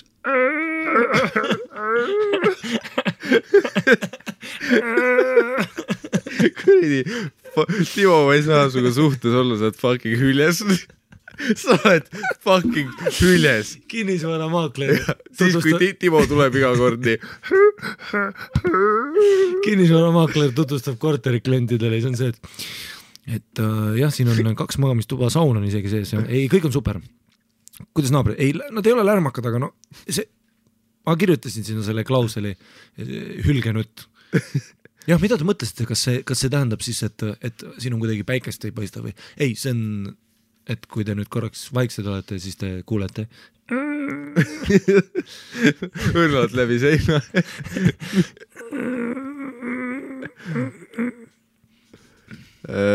Mis veel on see, et me saime enne selle episoodi lindistamist, oli mingi hetk saime kinnitust sellele, et eelmise episoodi 10 lõuatõmbeid tegev naisterahvas. Ma eksisin. Jah, ta on legitne. Aga ma tean ka seda ja need olid väga legit nagu lõuatõmbed, aga ma kirjutasin talle ka, kusjuures nagu vastusena, kui ta saatis video, lihtsalt ütlesin, et protsentuaalselt, ma nüüd ei mäleta, mis see võis olla, aga kunagi, kui ka mina töötasin mingil määral spordiga inimestega, siis ma teadsin väga, et selles mõttes ma ei rääkinud niisama perest, ei naised ei suuda, vaid fakt on see, et ma ei mäleta, mis see statistika oli, aga see oli umbes midagi sellest, et üle 7 lõuatõmbe korduste puhtad lõuatõmbed rippest asendist, naised, kes tõmbavad üle 7, see oli mingisugune alla 3% sportlastest on selleks võimelised, et see, kes kirjutas selle meili, sa oled fucking loom ja respekt, et see on väga märkimisväärne füüsiline saavutus sinu poolt. 10 lõuatõmmet nii mehele kui naisele. on oma keha, et sa suudad see näitab, et sa oled kuradi loomne ja sealt tuleb noh. Ja sa käid seal samas jiu-jitsu klubis, kus sa rääkisid ja selle me saime ka aru, väga tubli, super. Et eksisime ja lahe, et sa saatsid selle video. Mis mõttes eksisime, noh, ma ei kahtlenud kunagi. Jah, sa olid siin jah, et sa teed 20, nüüd ta saadab 20 ka. Ma tahtsin just öelda, et 20 ta küll ei tee, siis mul oli see, et ma ei saa öelda enam midagi lihtsalt. Jah, järjest hakkavad mingi videod tulema, kükimaks ja tõmbemaks. Harjutab, no maailmarekord on 244. No palki see ikka nii palju ei suru. Jah, sa ei uju Soome. See on GoPro video, vaata see, kus 3 tunnides. Või no tegelikult rohkem. Jah, 7 tunnid lihtsalt. Aga see nuttev video võid küll saata. Jah, täpselt nagu, millised need pisarad on? Jah, mida ma näha neid. Laseme otse siin eetris sinu Laseme audiona. Intro loona. Sinu tutmine. Kas tahad ka täna kirju lugeda? Ma lohen üheda või? Mis ma pakuks sulle meditsiinilised täpsustused. Issand, ma jälle mingi, meid saadetakse perse. Kas siin on üldse midagi uut või? Ikka on. Okay. Meditsiinilised täpsustused on kirja nimi. Hei, aitäh, et mind pidevalt ühistranspordis naerma ajate, kui teie podcasti kuulen. Otsa märku palju vaeseid inimesi meie podcasti. Kuredi, ühistranspordi inimesed. Eelmise podcasti jätkuks, et tegelikult on pankrease vähk üks hullemaid, sest see avastatakse enamasti alles siis, kui see on juba mujale levinud ning tore, nüüd ma ei maga, sest ma vihkan, kui inimesed teavad seda, et nad kirjutavad mingi või ütlevad mulle, et nüüd on mingi asi, nüüd ma ei maga. Nüüd ma guugeldan pankrease vähki mingi kella 6 hommikul. Mulle ütles üks sõbranna hiljuti seda, et kui sa sõidad Lux Expressi, ütles, et istu alati, mis oli, kummal pool akna pool on ju? Et nagu väljas poole akna pool, ei, et sa istud siis nagu, et sõidusuunda, sa istud siis seal aisle'i juures sisse poole, vaata. Siis sul on mingisugune 70% vähem tõenäosus surra kokkupõrkes on ju, noh. Oli vist midagi sellist on ju. Ja ma mäletan, ta ütles mulle seda ja mul oli legit nagu mingi 6 aega peale seda, iga kord kui ma Lux Expressi läksin, mul oli see, et palun, ma ei taha istuda enam akna poolest, et ma ei taha surra. Ja mul oli ükskord oli see, et ma olin nagu siga kivis peaga istusin bussis ja mul oli korraks, hakkasin mõtlema selle üle ja mul hakkas täiega, siis oli sitaks libe ka ja mul hakkas flippima peas ja mõtlesin, okei, aga ma ei saa paluda enda kõrval olla inimesel, kuule vaatame kohad, miks, sest et noh, ma ei taha surra. Ma ei saa öelda talle, ma ei saa äratada teda üles. Palun. Mul on sinust pohhui, igatahes. Ning tõenäoliselt, et sa elad kauem kui, tore, 5 aastat, no see on üliäge podcast, me nutame ja räägime vähist. Ning tõenäoliselt, et sa elad kauem kui 5 aastat pärast diagnoosi saamist on ainult 7,2%, peaaegu sama, mis see lõuatõmbeprotsent. Õnneks või kahjuks esineb see enamasti juba 70. eluaastates. HPV vaktsiin on hea ja kasulik, kuid seda, kas mehi ka Eestis vaktsineeritakse, ma pealiskaudselt guugeldades leida ei suutnud. Tean, et seda tehakse näiteks Uus-Meremaal. Mis? Seda vaktsiini? Meestele? Huvitav, et mis Uus-Meremaal siis on? Seal on mehed eriti mures või? Tussi süüaks Uus-Meremaal. Kuradi, enne kui nad seda hakata oma sõjatantsu teevad, neil on see teinosidle HPV. Alates sellest aastast hakatakse Eestis 12-aastaseid tüdrukuid vaktsineerima ja eks ilmselt loodetakse karja immuunsusele, et HPV leviks edaspidi vähem. Kui rääkida vahejuhtumist, kus mees ei suutnud tüdrukule sisse saada vahekorra ajal, siis üheks põhjuseks võib olla vaginism ehk tupekramp. Vaginism, see kõlab nagu vaginism kõlab nagu mingisugune kalambuuri või mingisugune. Usund mingi. Ja. Nagu on, vaginism on nagu mingisugune väljend, vaata, mingisugune, nagu on tarkused, vaata, mul ei tule ükski hea näide. Vaata, see nagu on nigonometry.tumblr.com, vaata, kus on igast asjad, mida black people say and do, vaata. Siis vaginism on mingi things that vaginas do, on ju. Vaginismid. You know, when they be crying after they suck your dick. You know, that classic vaginism, no. Ehk tupekramp, mis on konditsioon, kus tupelihas on spasmis. Ma arvan, tupekramp oli piisav, et ma saan aru. See võib tuleneda nii, ma ei tea, miks ma nii vihkav olen tänastes meilides. Ma olen suht konfliktne. see võib tuleneda nii psühholoogilisest kui füsioloogilisest eripärast, harvem on siis füsioloogiline ning ei pruugi täielikult takistada millegi sisenemist tuppe, vaid võib lihtsalt muuta kogu protsessi väga valulikuks. Viimase olukorra pluss suhtes on see, et kutt ei arva kunagi, et tal on väike ära seda ütle kutile, et kuule, ära muretse, et mul on et kitsas on ainult selle krampide pärast, mitte et su munn oleks piisav minu vagiina jaoks. Klassik vaginism jälle.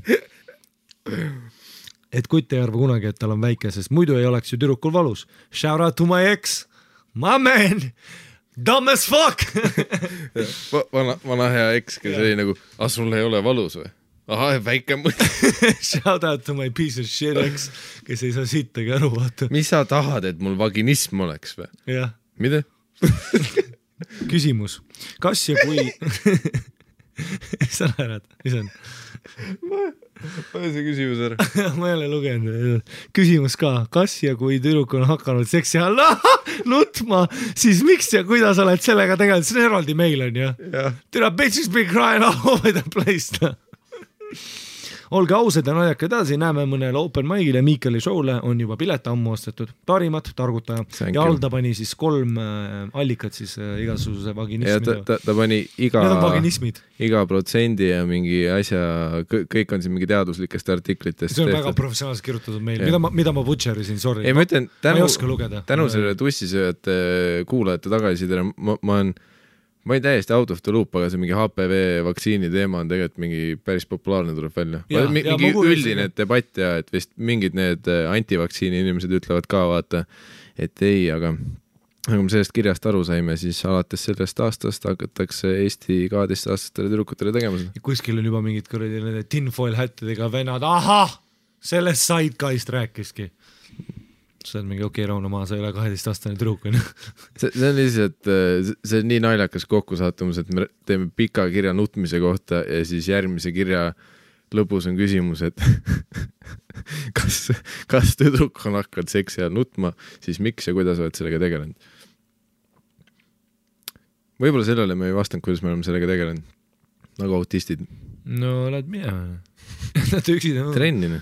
Nuta välja ennast. Trennine. Litskule, nuta välja ennast. Mul on tagasi. Fuck, ma mees. Ma maksan pool. Ja sa ma ei tea. Õnneks seda ei ole nii palju. Mul vähemalt ette tund nagu, et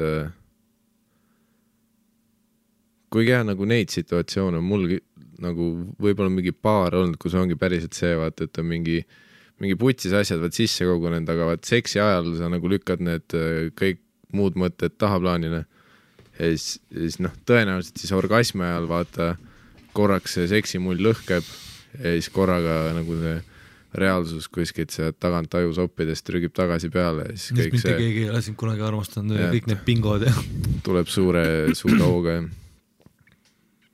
ma ei tea, kuidas ei nagu me rääkisime, et kui sa oled mingi come on, kuule, enne kui ma su tussi hakkan sööma, sa oled mingi, kuule, by the way, kui ma tulen shit might get crazy, vaata. See on jumala chill ju, kui sa ütled mulle ära selle. Ja no okei, ja siin on see vahe ka enne, et kas me oleme suhtes või me ei ole enne. Muidugi. Selles suhtes, kui me oleme suhtes, siis sa pead sellest rääkima. Ma ei kõnni minema, vaid nagu see on see, mis on muidugi ajaga tulnud nii-öelda tarkus jutumärkides siis. Aga see oli hea, mida ma mäletan see, et mis ma nagu kindlasti nooremana kogu aeg üritasin suhetes rohkem teha, on vaat see, et kui nagu tüdruk hakkab nutma ja siis sa üritad oma mehe aju ratsionaalsusega vaat kuskile asja tuumani jõuda, vaat sa hakkad mingi küsima mingi asju, et oota, aga miks, aga vaata, et kuidas me seda lahendama saame ja see on too talle süüa.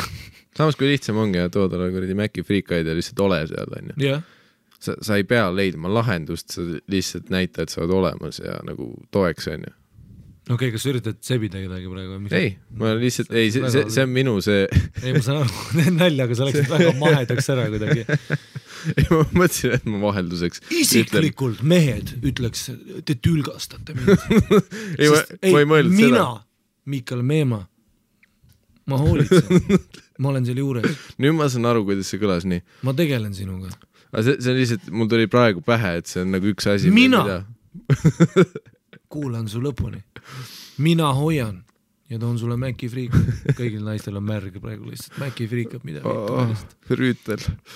Aga 240. Sellega tuleb mul alati selle üldise teemaga mingi YouTube'i video. Millest ma võib-olla mainin ka see, et kui naisel on seal videos nael otsa ja ta räägib mehele sellest ja mees kogu aeg ütleb, et aga tõmbame selle naela välja ja siis naine ütleb kogu aeg, sa ei kuula mind. Mis naelast sa räägid, vaata. Et see ongi see meeste ja naiste suhtluse vaat see eripära, et kus mingis mõttes vahepeal sa tahadki lihtsalt nagu rääkida, kurta mingi asja üle, aga sa ei taha vastu kuulda kogu aeg seda, et ei no, aga kui sa teeks nii või noh, parandame olukorra ära, vaid lihtsalt seda, et keegi kuulab ja ütleb, jah, suht putsisin. Ja sul on väike munn, see on putsin. Jah, siis kuulad ära, oled seal, siis kui ta nutmine on nutetud, siis ütled, aga mis teema on nagu, imet ka. Kuidas selle käi see asi, mis enne pooleli jäivad? Üks poiss on ikka üleval see tekkel. Ei no, pisarad on otsas, aga üks asi on väga elus veel. Ei, see on meeste jaoks kindlasti raske nagu ja ka minu jaoks, kes ma identifitseerun mehena. See, kui naine nutma hakkab, väga keeruline olukord, see on konkreetne selline pommi kuredi kahjutuks tegemise situatsioon, kus sa ei tea, millise juhtme sa läbi pead lõikama või mis toimub praegu. Ei, sul öeldakse roheline, aga su ees on sinine ja kollane. Jaa, sa oled koer, sa oled värvi see on mingi roheline juhe. Millist tooni halli? Kumb on tooni? Kas see on see hele hall või tube? See on päris hea metafoor, et mehed loevad naiste tundeid nagu värvi pimedad koerad teevad pommi kahjutuks. Milline shade see? Ma olen varem näinud seda halli, aga ta ei ole see. Kas see on nagu see hall, mis valgusfooril all või üleval? Kas see on nagu see hall, nagu et sa jäid oma isast ilma või see on see hall, et lähme lahku? Kumb hall see on? Või see on see, et sa tulid või see on see, et ma täna su suhu ei lasknud võtta? Jah. No sorry, higine oli. Räpane oli. Aga järjekordselt aitäh kirja eest, väga head informaatilised terad meile. Muidugi, minge arsti juurde. Ongi, tehke see vaktsiin ära 12-aastased tüdrukud, mis te blokitena. Aga nagu ma aru saan, siis ikkagi tundub, et meestena meil vist kiiret ei ole. Perearsti juurde. See kuradi vaktsiin. Selle soundboardi ma võtan välja, kui 3 aasta pärast on su matused. HPV viiruse pärast. Ta sõi tussi. Tegelikult ma tahan, et sa loeksid selle kirja ka, kus on pealkiri no nii. See on päris pikk meil. Ja, sellepärast ma tunnengi, et ma naeran rohkem, kui sina seda ette loed. Loome 2 peale või?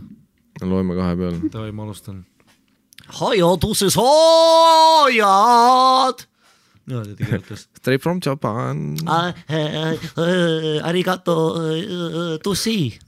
Kas see on rassistlik või? Väga. Arvad või? Sorry. Ma isegi squintisin oma silmi. See on nii rassistlik. Nalja teed. Me ei teinud paha pärast seda. Hakkasin jälle podcasti kuulama, sest ma tahtsin oma kirja ette lugemist kuulata. See saatuslik episood oli number 15, Eleme on life'i. Ma ei olnud selleks absoluutselt valmis, aga kui Miikal luges ette esimese rea, sain kohe aru, et see on minu kiri ja ma pidin selle episoodi pausile panema. Mis kiri see oli? See oli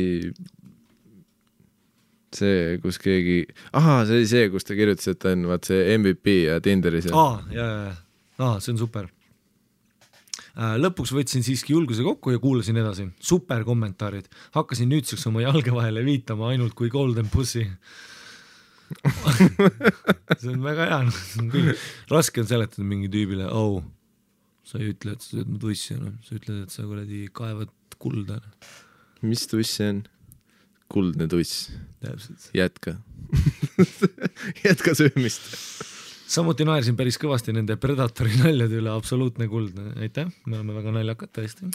Ma nõustun täielikult ja sellepärast me peaksimegi playnup.ee aasta podcasti tiitli või. Ma ei tea, mis sotsiaalne eksperiment on, mis teeb 2 mehe enesekindlusega see, kui me saame nii palju meile, kus meid kiidetakse heaks. Ma arvan, et ma ei tea, kas see on hea või mitte, mis siit varsti saab, aga... Ma arvan, lõpuks me ei saa... Me kõnnime nagu Drake ringi lihtsalt. pluss me keeldume vahekorda astumust kellegagi, kes on podcasti kuulanud, sest äkki nad ootavad asju meilt. Usu mind, ma olen 10 kuulajaid okei, Rauno maa. Võtnud padjad all, padjad peal. Padjad näos. Oota, sa nutad, oota, see aitab, see aitab ka padi, vaata, surud selle näkku lihtsalt. Ja sa nutad seda vaikselt. Uus tussisööjad patjade seeria Tormeo poolt. Miikal on kindlasti Dr. Phil ja ma usun, et ka tema leiab enda jaoks selle õige kunagi. Kas ma päriselt kõlan nii kurvalt 20 episoodi jooksul, et keegi patsutab mulle kuredi käega pea peale? Küll ka sina kunagi. See on tõesti, minu arust sa ei ole ka nii kurb, aga samas nii. Mul on enam-vähem korras elu. Su hääl värises. Siin on sulgudes üks. Seda nüüd ei pea kõva häälega lugema, aga selle kolmekale ma ära ei ütleks babao!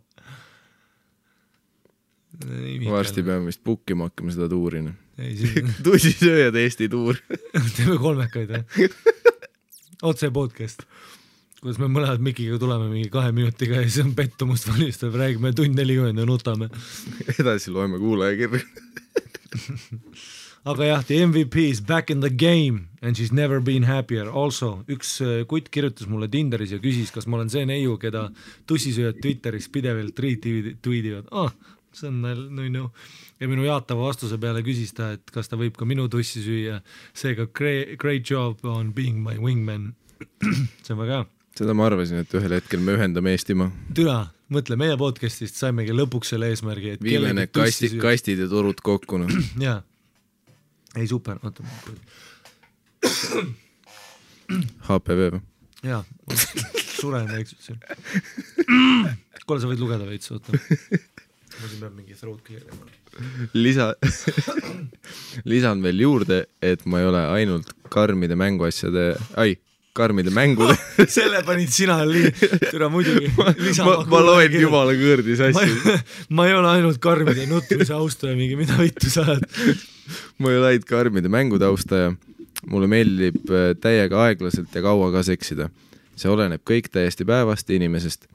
Siinkohal võtan vabaduse ja räägib mõnest oma seiklusest veel, sest omajagu voodeid on mul lõhutud, mänguasju testitud ja inimesi avastatud. See on väga, väga poeetiline.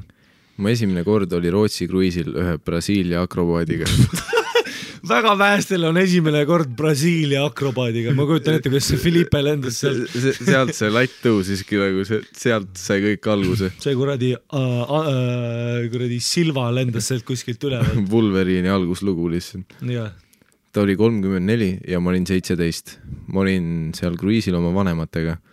Talk about the walk of shame tagasi oma kajutisse. Mis tegid? Ei kuradi. NS. Brasiilia akrobaat. Nendest sisse mingi samba muusikaga veel. No what's up, isa? Nendest esimestest kordadest jalutasin mina minema teadmisega, et ta on tegelikult abielus ja tal on laps ja et mul on nüüd põiepõletik. Oota, miks see põiepõletik? Suur riist oli või? Kas see või? Ma ei saa aru midagi. Miks see põiepõletik? Ma olen suht kindel, et me saame mõne episoodi pärast järelkajana mingi teaduslikud need. Aga või nad keppisid nii kaua, et ta lihtsalt hõõrdus ära. Üks asi, mida mina tean, on see, et üks asi, mida sa üldse tead.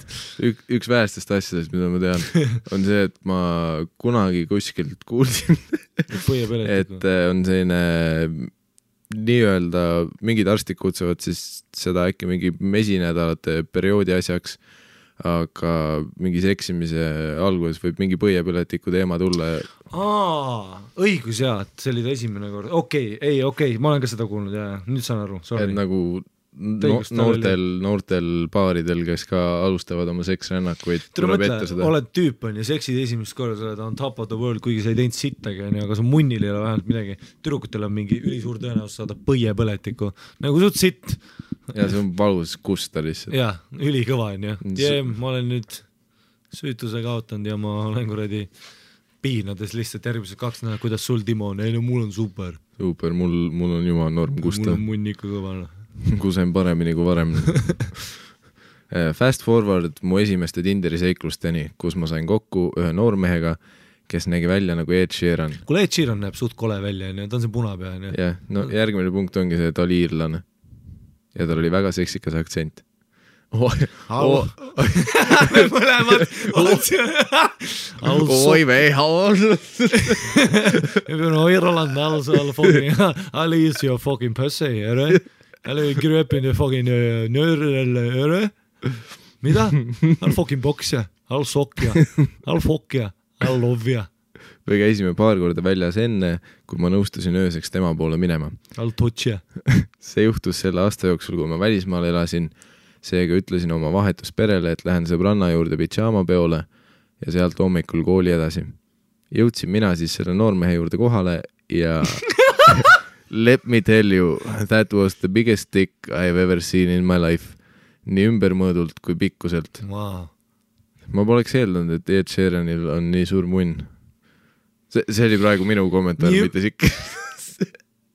Ma kujutan ette, et ma ei tea miks, aga ma kujutan ette, kui ma kujutan suurt iirimunni ette, siis ma kujutan, ta on siuke veits konksus ja tal on mingi paar armi ja lampi ja ta on siuke üle elanud mingi päris palju asju, et ta ei ole nagu siuke...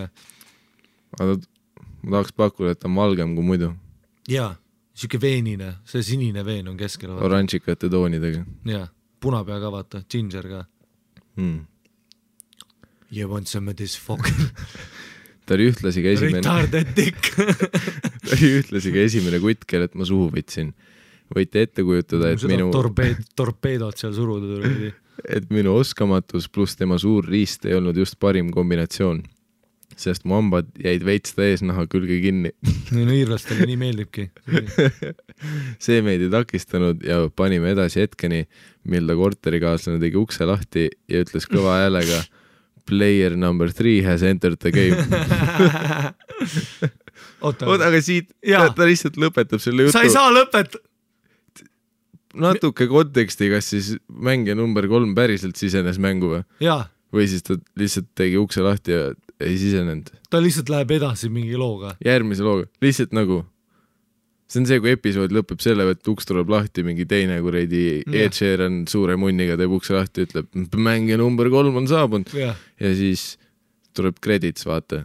Tänases episoodis. Kui sa tahad, et tänane episood lõpeks sellega, et sa kuuled mingit püksilukku ja mind käegima, siis osa saab läbi või saad nagu, et okei, mis siin just juhtus? No, oletame siis, et... Ma ei tea. Lits. Oletame, et mängija number 3 tegelikult sisenes ka mängus. Ma ei tea, ma ei näe... Ei, me ei saa oletada, ma ei tea. Ei, räägi, mis juhtus. Okei, ärme oleta. Ei, chill, ei, okei. Nii palju segadust lihtsalt. Ei, sa ajasid kõik kokku, meil on siin kõik päris praegu. Saad aru, me võtame väga tõsiselt. Me võtame neid kirju väga tõsiselt. See üks seik lõpeb selle koha peal. Järgmine on, eelmine jaanuar oli mul Tallinnas fuck buddy.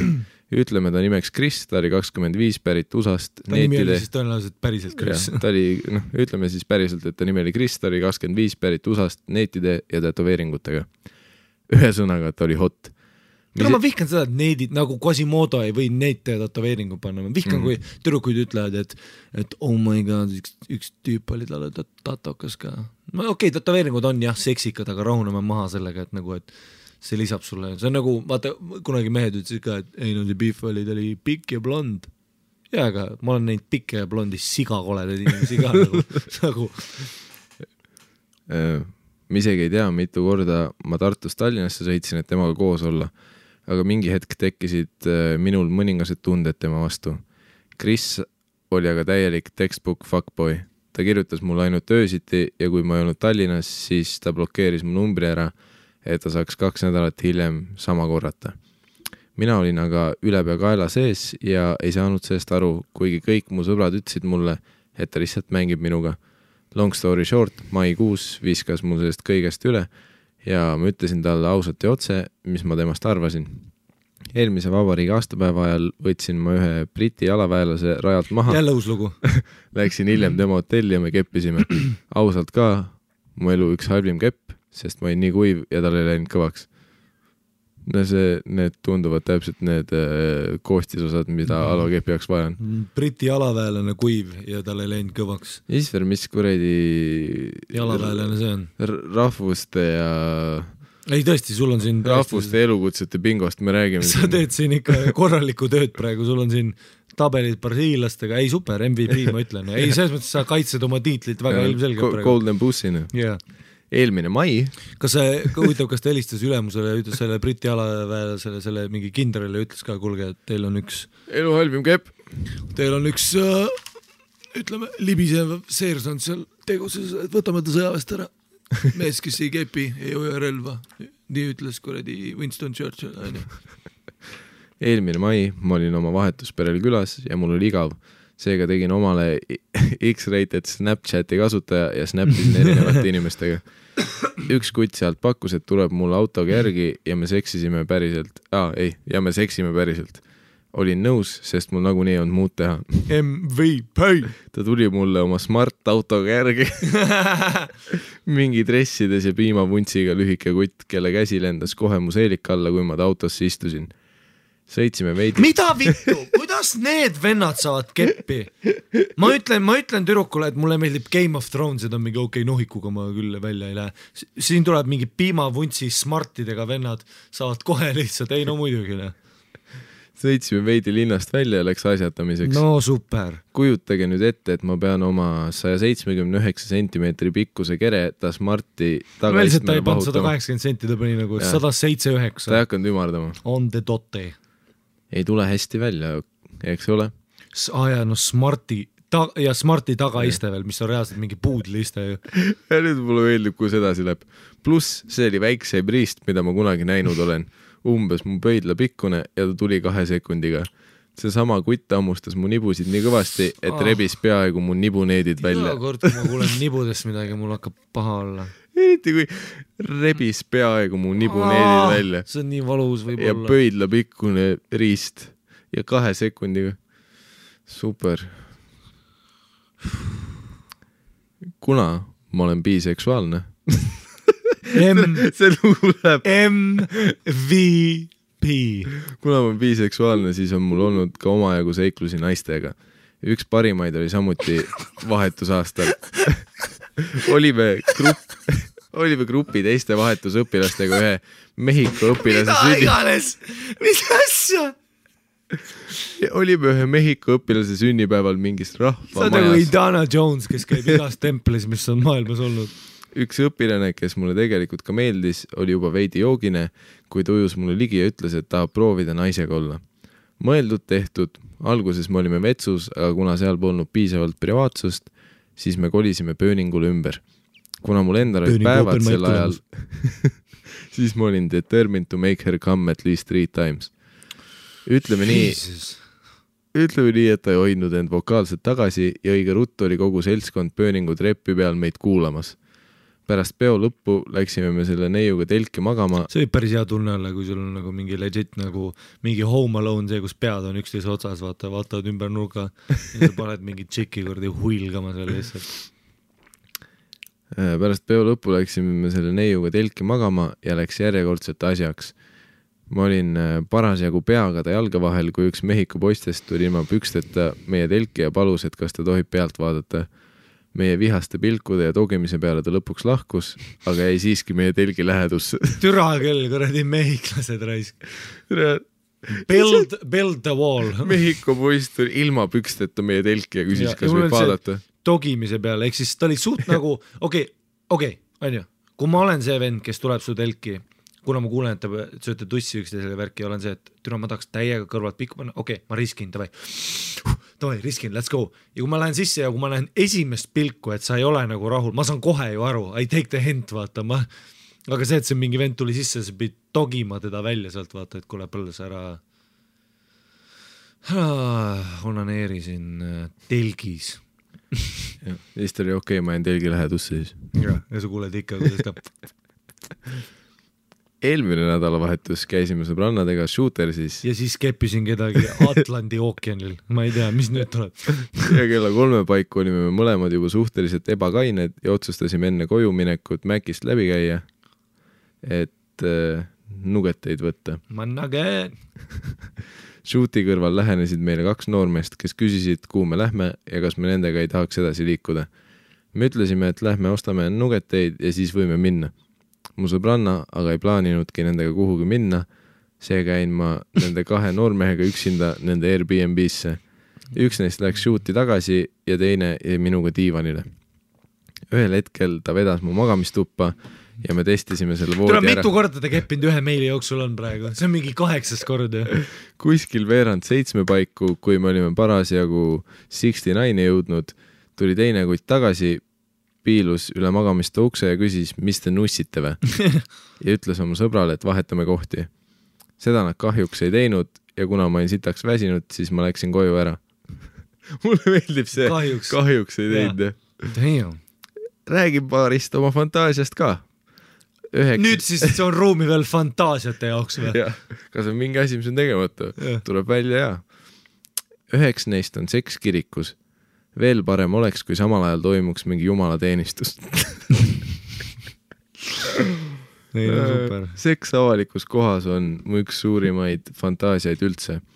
Kuna ma käisin ka aega teenimas ja minu jaoks on vormi riietes naised ja mehed ülimalt seksikad. Damn, kui ta käis aega teenimas, kas sa kujutad ette, mis kuradi Fuckfest 97 seal sees oli või? Minu jaoks on vormi riietes naised ja mehed ülimalt seksikad. Siis oli mul fantaasia, kus mind viidi pesuruumi ja lihtsalt gangbangiti läbi. I love it, noh. Ei ootame, et siia tuleb see jutt, et see juhtus ka. Kuskil metsalaagris. See vist läks nüüd natuke pikaks, aga loodan, et ei pahanda. Ei pahanda üldse, see oli super. Keep up the good work ja kui kunagi toimuvad tussisööjate talvepäevad, siis hit me up.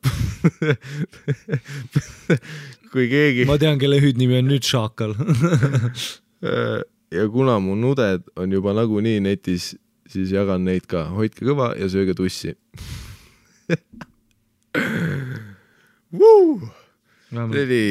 See oli fucking rollercoaster. Ei, see oli täitsa võtsis, siin oli nii palju keppina. Selles kõik see ja see, et see kõik algas Brasiilia akrobaadiga. Jaa. Mõtle, mis seksuaalne tee talle on olnud. Enamus tüdrukutel on mingisugune kõige ekstreemsem asi on see, et noh, nende Peika Gert kunagi töötas Soomes. See oli nagu ei, Gert on Norrast, ei, Gert on Maardust. Ei no, jaa, aga ta töötab Norra, või noh, sobib. Mul tuss on kogenud. Ja siis tuleb mingi MVP, kes on lihtsalt mingi, mida sa ajad, mul Brasiilia akrobaat tegi kuradi saltosid mul tussi otsast. Tegi otsa lahti. Ei, super, no ütleme, et MVP oled sa kindlasti ja võib sulle ekstra paar ribonit anda sinna tussisööjate armeele juurde, et sa oled nüüd seersandilt oled saanud komandoriks. Jah, hoiame pöialt, et kunagi saad duširuumi gangbangiga ette. Jaa. Ma usun, et sa oled väärt seda. Selles mõttes, et nagu öeldakse, et kui sa usud, et gangbang tuleb, siis ta tuleb, noh, nii ütles mu ema. Esimese asjana tuleb duširuumi minna. Jah. Seltskonna. Meil vist võimalik, et see on esimest korda on meile kirjutatud mingi stand-upi küsimus. Ei ole meile power up ju. Õigus, jah, meil on see kõige suvalisem remark minu poolt lihtsalt, et esimest korda, ei, me oleme mingi 20 episoodi. Teeme viimase meili veel või? Teeme need 2 ära, siis meil on tehtud. Tahad päris seda teist ka teha või? Jaa, me jõuame. No tavai, teeme ära. Tavai, tee. Hei, tussisööd.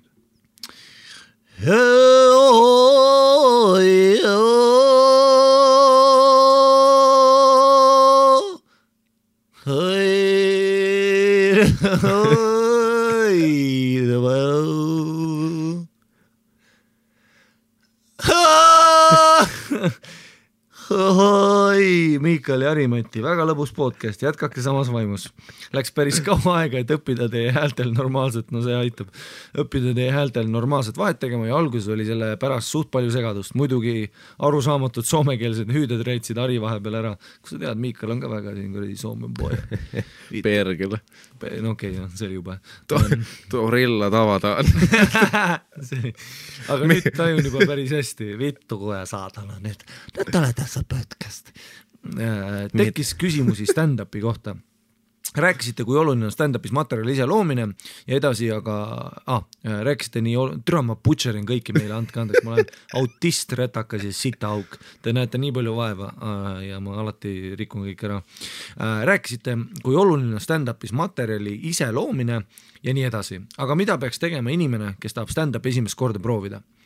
Pole ise ühelegi open mic'ile jõudnud, esimene asi, mine open mic'idele, lihtsalt vaata kas või, nii et pole olnud võimalust pealt näha. Kas tulebki kõigepealt mingi 5 minuti jagu nalju genereerida, see omaette talutavaks lihvida ja siis proovida seda open mic'ile ette kanda?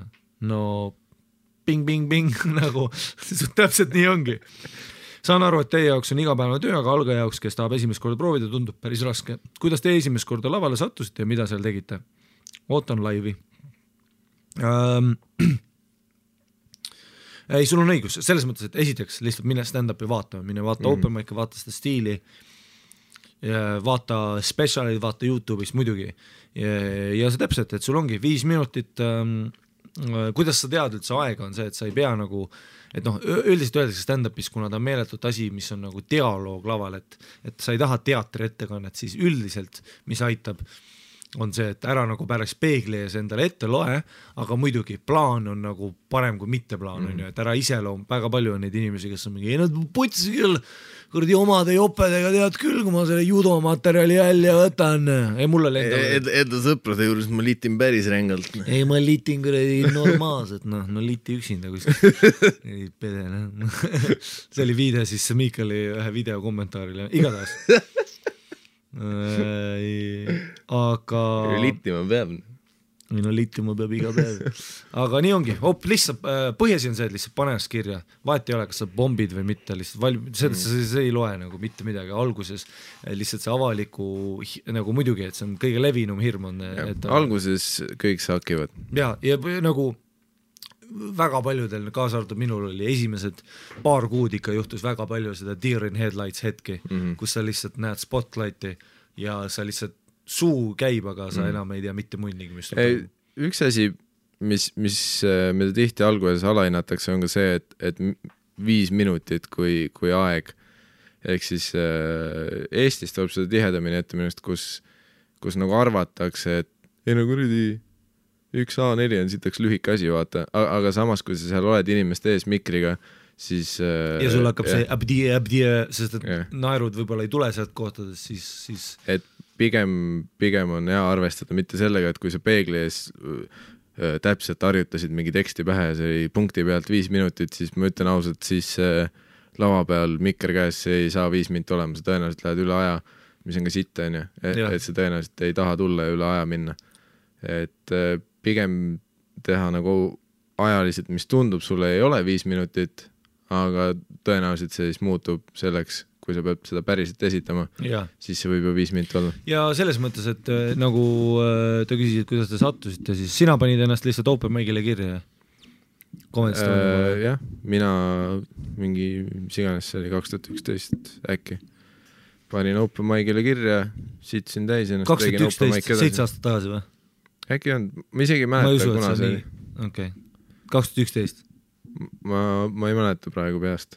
No mitte 2011, Lewiston elanud Eestis aastast 2010 või? Ei, see Comedy Estonia algas 2010 umbes. Aga mäletan, ma olin mõned kuud peale Sandri esimesi Comedy Estonia esinemisi. Okei. Ehk siis ma ei olnud... Mina tegin samal ajal, kui te seda tegite, ma tegin nooruses oma enda Comedy Nighti, kus ma bombisin tund aega jutti. Ja kui kedagi huvitab, siis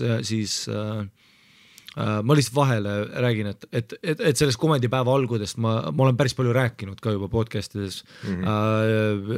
Kui sa paned iTunesi, paned Harimati Mustonet, sa näed, kus ma olen ka inglise keeles Austraalia podcastides käinud, rääkinud sellest algusest ja ma räägin ühes podcastist, mis oli siis... Ma ei mäleta, mis selle podcasti nimi enam oligi. Podcast formerly known as. Vaata, see on selle podcasti nimi, see on siis Melbourne'i koomikud, kes siis kutsuvad koomikud külla ja räägivad siis stand-upi algust. Seal ma rääkisin oma nagu nii-öelda alguspõrgust päris palju ära ja siis Külapoes on ka vist arutatud seda. Siuke podcast nagu Külapood on, kus ma olen ise ka külalisel olnud ja Miikal on ka. Algusaegade episoodides kõikides. Jah, ongi. Aga põhimõtteliselt ma alustasin umbes samal ajal kui Sander, mingi nädalad või paar kuud hiljem, aga seal oligi see vahe, et kui Sander oli põhimõtteliselt alguses hea, siis ma alguses sakkisin. Ma ei näinud sinu algust, no ma sakkisin ka. Ja sest alguses oligi vaat see, et sul oli siis laval raske olla või milles oli asi, materjalis või? Mõlemas, ma arvan. No kindlasti, aga kummas oli see põhise, et putsis? Põhiliselt ikkagi see lava asi. Et sa ei tundnud ennast mugavalt? Jah, et see mul oli täpselt see. Pigem aastatega see nagu rohkem mingi enda hääl ja mis iganes, kõik see. Samas kui Sandril läks nagu, Sander on üks vähestest nendest prodigitest, kes nagu alguses nagu läks kohe hästi ja ta sai ka suuremate showde peale, seda rohkem sai ta nagu rohkem teha ka, vaata. Ehk siis ta sai kohe alguses rohkem esinemisi, et mul oligi algused esimesed 2 aastat, ma tegin mingi 1 open mic'i kuus äkki või, ja siis jäid mingid kuud vahele, et siis on nagu raske öelda, vaata, et sa oled mingi tohutult aastaid teinud, kui su mingi esimene aasta oli 10 open mic'i. Ei muidugi, peale seda, kui ma alustasin, mul oli 8 kuud, kus ma ei teinud ühtegi keikad selles mõttes, et muidugi. Ja põhiline areng on ikka mingi viimase 3 aastaga võib-olla tund. Või selline, kus on nagu päriselt stabiilselt võimalus teha olnud. Ma ütleks, et su kõige suurem areng on olnud siuke aasta pool, umbes siis, kui ma Eestisse olin. Jah. Ei no, seda ka kindlasti, et praegu on tegelikult, mida aeg edasi on nagu areng ka, sest iga aastaga meil tuleb esinemisi juurde ja areng tuleb puhtalt tegemisest. Ja sama on ka see soovitus siin, et nii palju, kui me siin nagu eietada võime mingid teooriad, siis stand-up ongi pigem selline asi, et sa pead lihtsalt open mic'idel kuradi proovima. Siin ei ole mitte mingit nagu saada, siis tee ära see. Plus, kui sind päriselt huvitab stand-up, siis nagu ka muude asjade puhul, kui sa seda konkreetset vormi uurid ja vaatad, siis sul on parem arusaam. Jaa, absoluutselt. Et kui sa isegi ei ole kunagi stand-upi vaatanud, sa ei ole ühegi open mic'il käinud, siis on võib-olla, siis sa viskad ennast väga tundmatus kohas vette. Ja sul on vedanud sellega, et Eestis on open mic skeene väga hea, me oleme väga avatud Comedy Estonias kõigile uutele koomikutele. Lihtsalt info@comedyestonia.com, vaata, mis kuupäeval, kus open mic on, saad kirja panna ja oma esimesed 5 minti proovida. Jah, ja kui sa selle lõpuks ära tee, mõtle, sa teed, isegi kui sinust ei saa uut Kevin Harti, siis sa tegid midagi, mida teeb alla 1% inimestest maailmast, kes lähevad lavale ja teevad seda. Mäletan, mul tuli see esimene idee üldse open mic'ile panna, oligi vist see, et ma tegi mingi üliõpilasteatri värki me tegime Vildes, kui oli Comedy Estonia mingi show, oli mingi Louis Stewart ja Erik, kes seal tegid, ja siis me olime, nende vahel oli mingi impro kuradi 20 minti, kus me tegime. Ja see oligi see, et ma nägin, mida nad tegid, ja siis ma käisin mingid open mic'e vaatama, siis ma olin nagu see, et kirja saab panna. Ja siis ma lõpuks jõudsin selle open mic randi peale. Mis su esimene nali oli? Mis sa proovisid laval? Kõige esimene, mäletad ikka? Mis sa võib-olla kirjutasid siis kas või? Mäletan, mul oli esimeses open mic setis oli mul kindlasti mingi varastatud nali. Üks nendest oli kindlasti varastatud. Mul oli see, et ma tegin inglise keeles. Okei, no ma tegin ka. Ja see oli mingi sitt one-liner stiilis, et female bodily functions aren't funny, period. Ja siin me oleme aastad hiljem. Tõesti uskumatu, et see siiani see mõtle, see, kes sina kirjutasid selle meilis, sellest sita august tuli praegu koomik välja, kellel on oma tund ja ta tuurib välja möödud showdel, nii et... Ja see algus oli kohutav. Ei, kuule nalja teed, mis asja sa saad? Mul oli täiesti, mul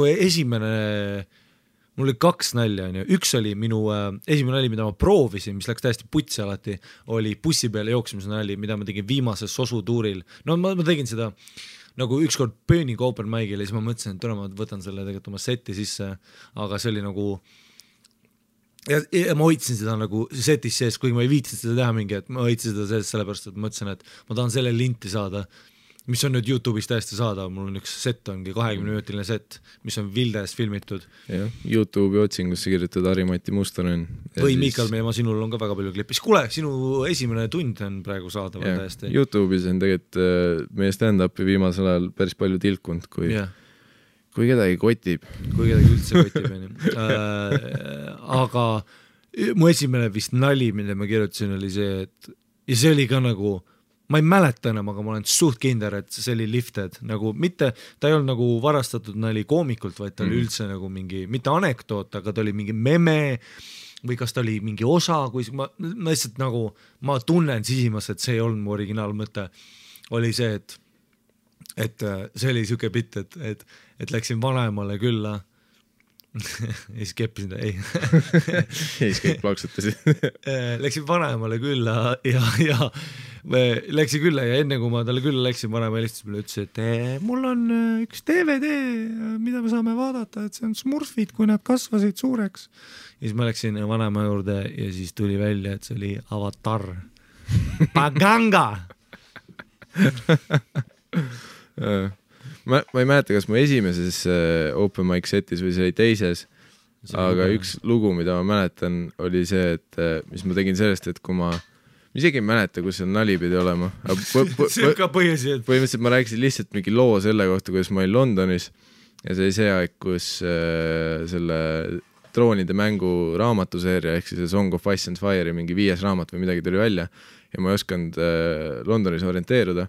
Ja siis ma lihtsalt läksin suva inimeste juurde, et kus siin lähim raamatupood on, vaat. Ja ma alguses tegin seda süstemaatiliselt, ma vaatasin mingid prillid, mantel, teab, kus raamatud on.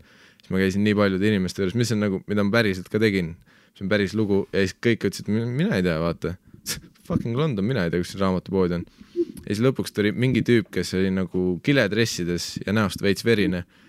Ja see, ma vaatasin eemale, ma ei tahtnud rääkida temaga, ma kõndisin eemale, siis ta tuli ise minu juurde, vaata, et mingi, et jõu mees, et kuradi savu tahad või? Ja siis mul oli see, et ei taha, vaata. Siis ta oli kokat.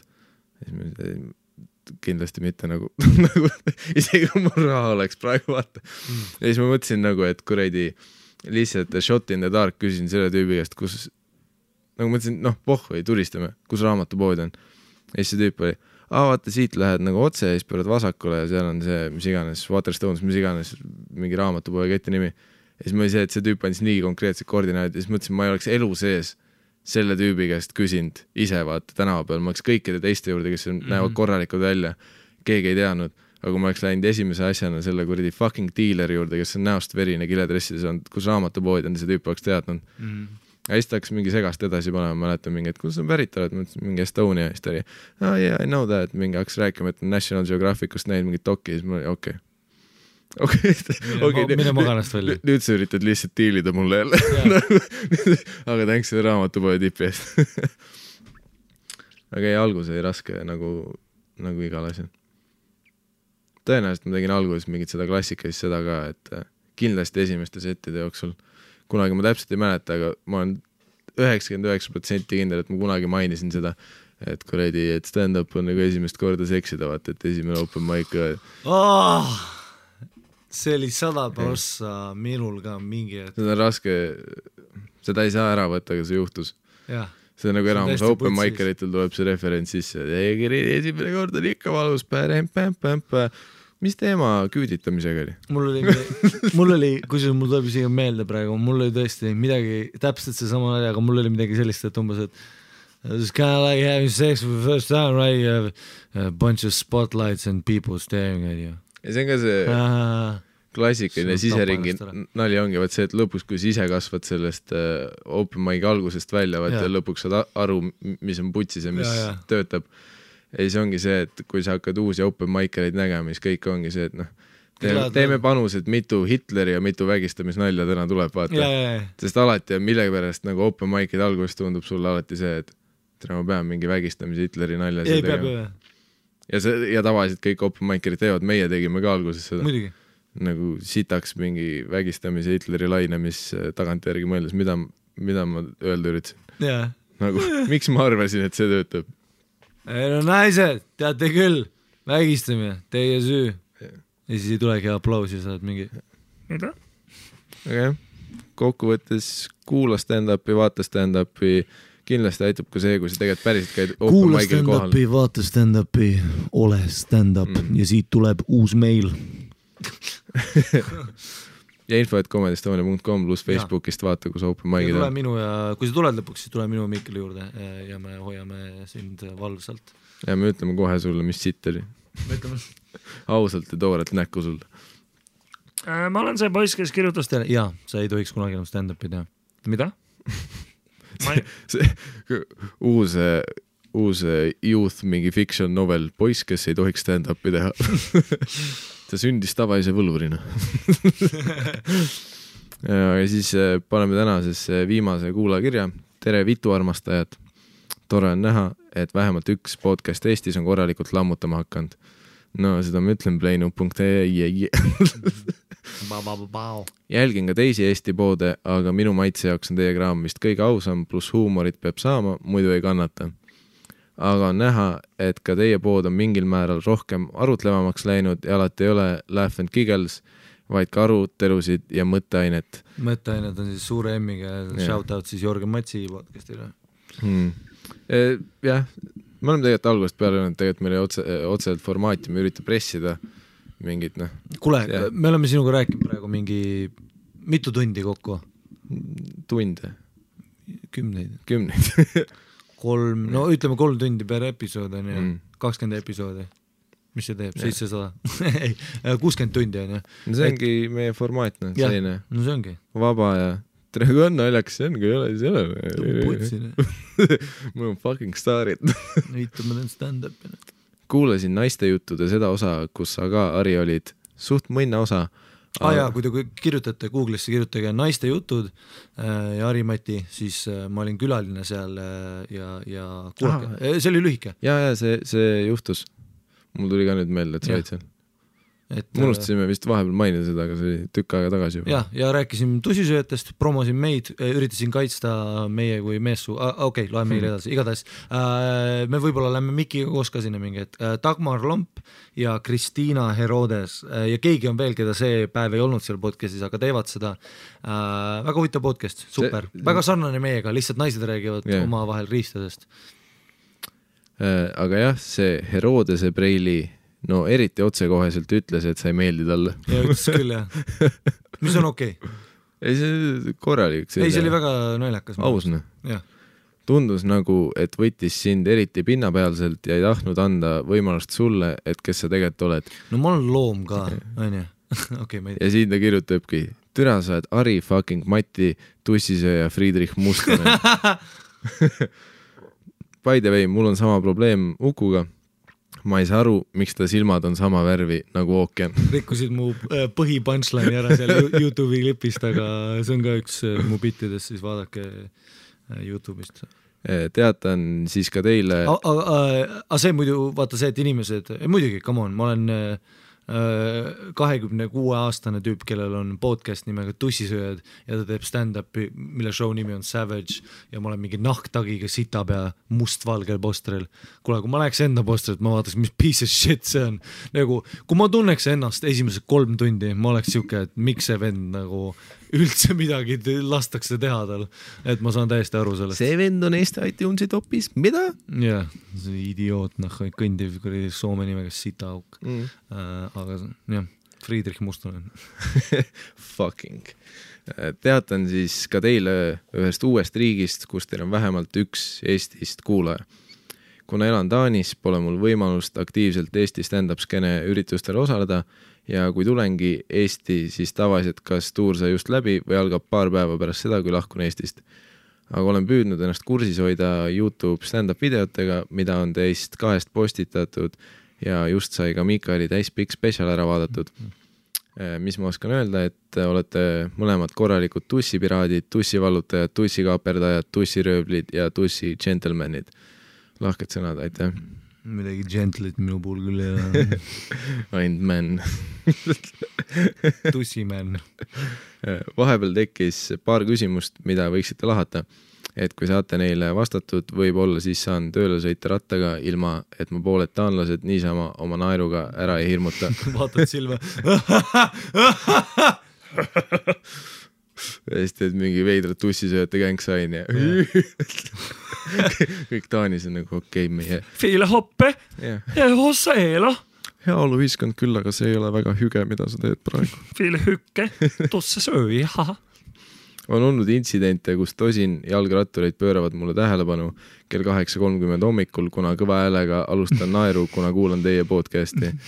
Mul on selles suhtes pohhui, aga lihtsalt segan liiklust, aga samas on see ka naljakas, kui taanlased ärrituvad, kuna mõni on ikka eriti rõõmsalt tujus esmaspäeva hommikul kell 8. Ma arvan, kõik on vihased, kui sa oled esmaspäeva hommikul kell 8. See üks tüüp, kes ühistranspordis hommikul esmaspäeval naerab. Loving it. Mis su viga on? Kõik taanlased on lihtsalt mingi... Sa fucking freak. Taani on küll hea riik, kuid see ei ole normaalne. Mida vitu? Ja veel eestlane. Te ei tohi olla sellised. Tõenäoliselt teeb fentanüüli. Raudselt üksedest kentaved. Need sidased eestlased.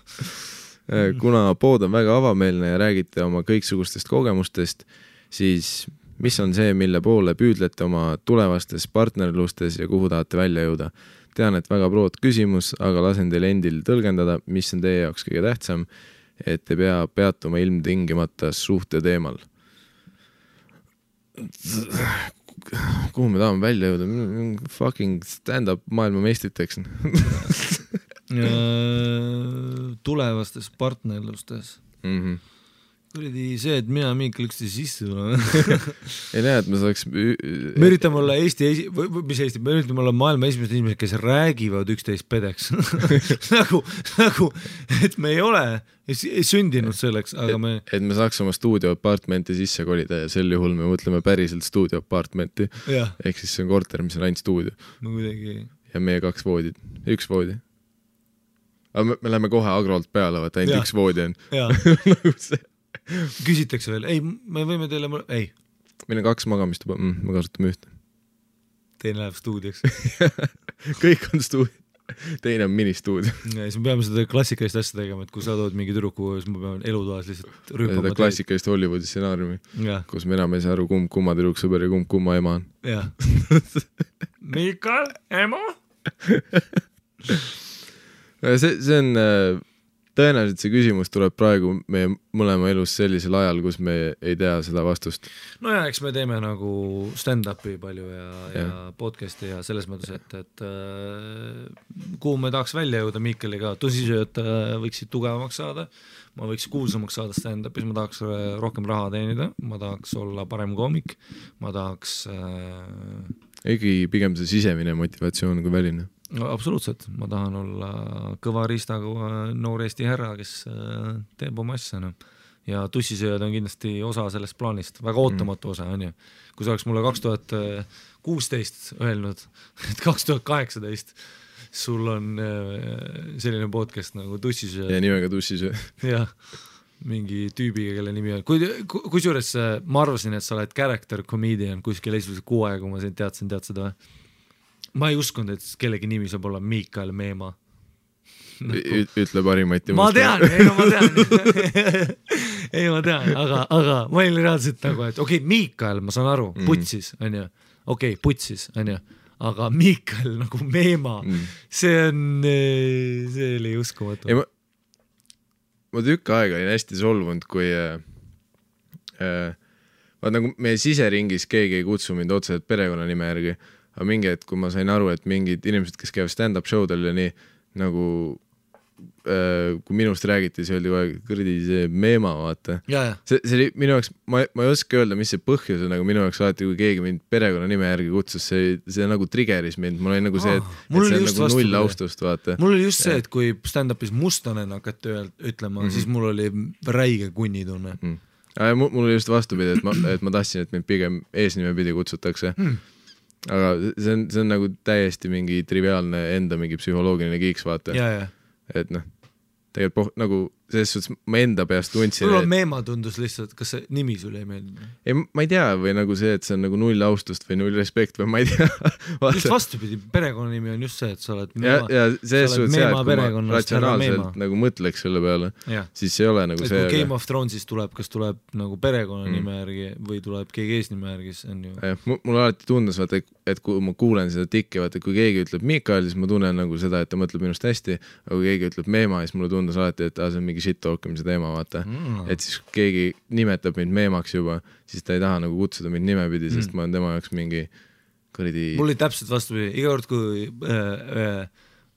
mitte iga kord, aga Harimati, mulle öeldi kas Mati, Jukuks suhteliselt iga mind nooremana kusjuures, aga kas öeldi Ari või öeldi Mati, onju, aga keegi ütles Harimati, siis mul oli see, et kas ma tegin midagi valesti või ma keerasin midagi putsi või samamoodi, et keegi nagu ei arvanud minust hästi, aga kui ma hakkasin Mustonen kuulama, siis mul oli see, et Mustonen kuigi tegelikult see on nii lamp, vaat see on mingi enda peas välja genereeritud mingi kas sa vihkad oma nime või? Ei.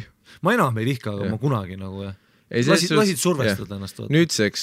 Nüüdseks ma olen nagu ja nagu lapsena oli mulle nagu raskem, vaat noorena vaata, siis sul on mingi kogu aeg see tunne, kui sa pead seletama nii oma eesnime kui perekonnanime kogu aeg, kui sa kuskil mingid, et ma tahaks lihtsalt mingi fucking Martin Tamm öelda, et sa ei küsi midagi järgi. Ja siis kui ma ütlen Mikael Meemaa, siis ma tean, et sealt tuleb otsa mingi küsimus, kui ta täidab mingit ankeeti. Ma ei ole mitte kunagi oma elus öelnud, mu nimi on Harimati ja ei ole kuulnud Jarva Varta! Ei, Harimati. Aga miks ma nagu lõpuks hakkasin embrace'ima on see, et kui mul oli hiljem vaja mis iganes kuskil Instagrami kontot teha, ma ei pea tegema mingi Mikael Meemaa 69, vaata. Ma sain kohe teha Mikael Meemana. Harimati Musta. Ma oli see, et easy breezy, vaata. Plus see, et samamoodi ongi, et kui show host või kuskil pakati peal on minu nimi, siis ma tean, et see on no see ei ole nii, et sa ajad väga sassi, vaat kui keegi ütleb Mikael Meemaa, siis sa oled mingi, mis asi Markus Tamm? See ei ole vaat see, aga siis kui sa ütleksid mingi Sander Õigus. Ja siis sa oled see on väga Eesti nimi. Milline nendest? Sander Õigusid on päriselt mingi neid on üle ühe. Facebookis tegelikult isegi, kui sa otsid Sander Õigus, seal on mitu Sander Õigust. Vaata seda, et kui sul oli koolis ka mingi klassivend, kelle nimi oli mingi Margus Kallas, sa olid nagu, et sa aga Sandril oligi see teema, et tal oli Gmailist ka Sander Õigus oli võetud juba, vaata. Ja mitte sellepärast, et keegi oleks tahtnud lihtsalt bookida seda ära, vaid see teine Sander Õigus oli teinud oma Gmaili Sander Õigus. Mure, mida ma ei ole kunagi tundnud. Twitteris oli ka tal, ta ei saanud oma handlit panna nagu Sander Õigus, siis oli, Sander Oigus, siis oli võetud teise Sander Õiguse poolt. Aga okei. Ja teine küsimus selle kuula pealt. Mis on teie arvates teie enda kõige suurem katsumus olnud enda eelnevates suhetes või elus üldse? Mis oli see, mis teid tõesti raputas sisimas, heas või halvas mõttes? Okei, soovin edu ja samas vaimus teie hooga läbi karvaste puudlite kutid, ootan mürtsi. Läbi karvaste puudlite. Ma ei tea, kuidas me selle mürtsi Taani saame sulle, meil on kuradi shipping läheb mingi 50 € vist. Mõtleb palju. Mis on kõige suurem katsumus on eelnevates suhetes või elus üldse? Eelnevates suhetes on ju ma olen hiljuti mõelnud sarnase asju üle, ma ütleks, et pigem vaata see nutmise teema läks ka sinna alla, et nagu me teame, on 2 triggerit Harri jaoks, on veri ja nutmine. Jah, on kõige raskem on olla suhtes see, kes sa nagu oled, vaata see ongi kõige raskem, me oleme podcastis ju kogu aeg rääkinud sellest, et ei räägita asjadest ja see ongi just see, et ausalt nagu. Ja, et kui naljakas on see, kui palju ma meenutan oma eelmisi suhteid, kui vähe ma olin see, kes sa oled nagu, et kas see on positiivne või negatiivne, mul on olnud ka häid asju suhetes, kus ma ei ole ikkagist olnud ise, vaid ma olen täitnud mingit, ma olen aru saanud, et okei, nii on hea, kui ma käitun, nii on halb, kui ma käitun, on ju. Kui ma talle panniga sisse sõidan, see on halb. Okei, ta nutab. Okei. Märkmik välja, paha. Jah, ta imab mult lahti. Sest ma andsin talle küpsist. Märkmik. Ja, küpsis hea, pann halb. Välja. Aga kui sa oled see tüüp, kellele meeldibki panniga sisse sõita, siis sa peadki kõige imelikum motivatsiooniga üldse mingi koduvägivallatsejatele. See, kes sa oled sina.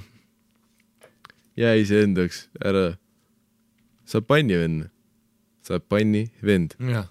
Aga see katsumus asi, aga vaata, nii nagu suhe on ka on ka stand-up, on ka podcast ju kõik see, et kõige raskem osa ongi see leppida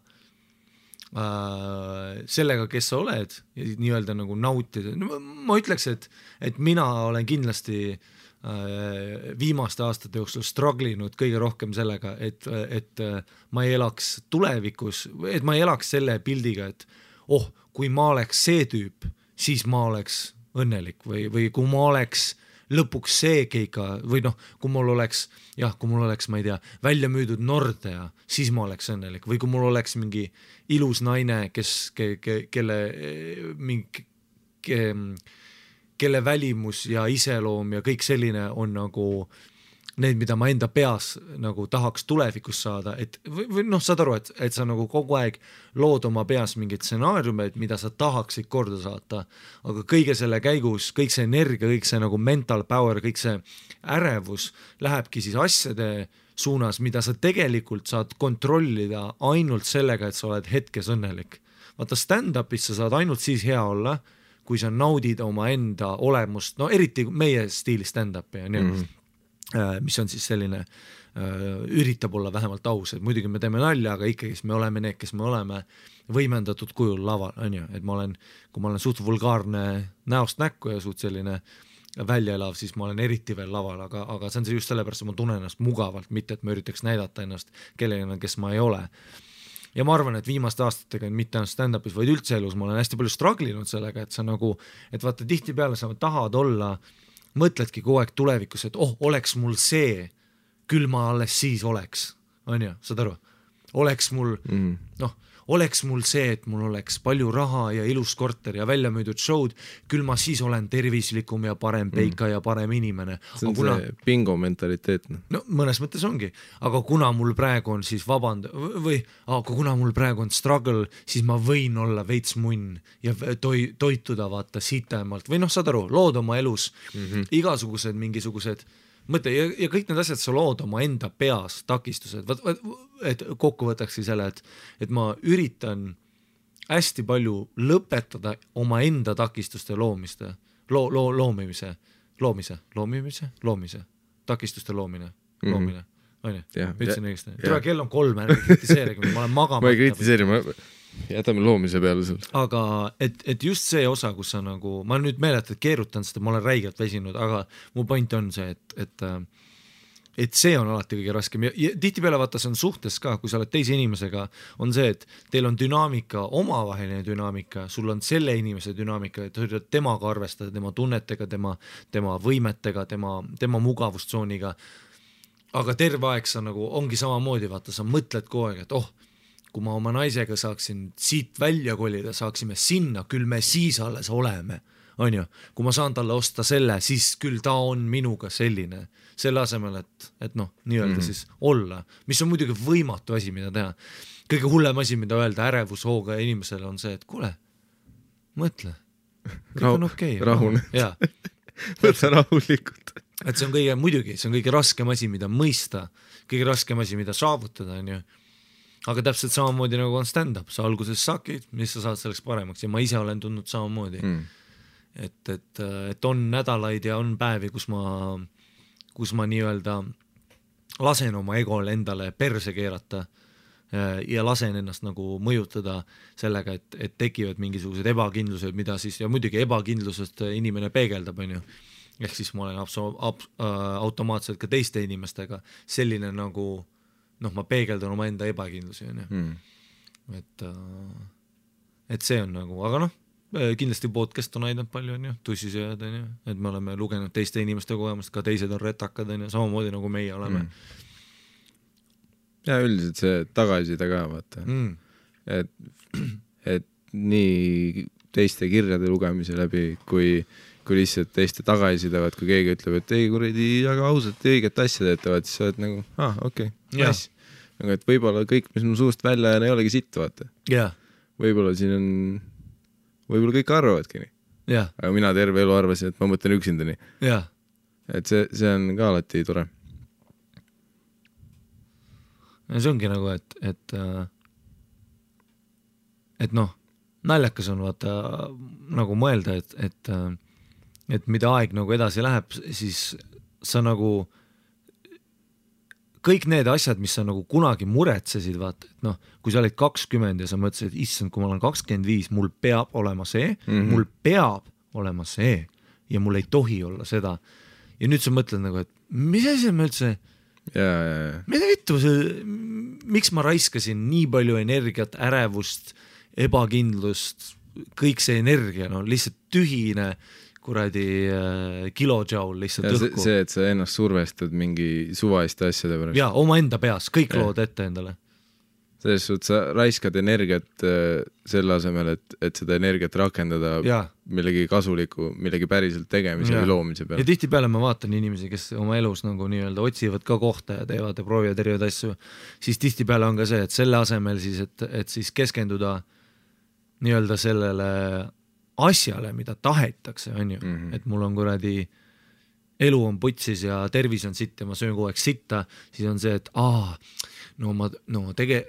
eks mu toitumine tuleneb sellest, et mul oli meeletult raske lapsepõlv ja mul on palju stressi tööl, et ma ei saagi, mul ei ole lihtsalt aega hästi süüa teha ja trennis käia, sa oled nagu see, et eks siis sa lükkad kõik selle lahenduse, lükkad nüüd sinna mingisugusele teisele väärtusele, mida sa siis võib-olla ei saa kontrollida ja nüüd sa siis kasutadki seda ettekäänet, aga läbi selle sa pead aru saama, et sa ju vihkad ennast, sest et mitte keegi ei tea sind paremini kui sa ise, on ju, ja iga kord, kui sa endale valetad, siis sügaval sisimas sa ju tead, sa valetad endale ja see paneb sind ka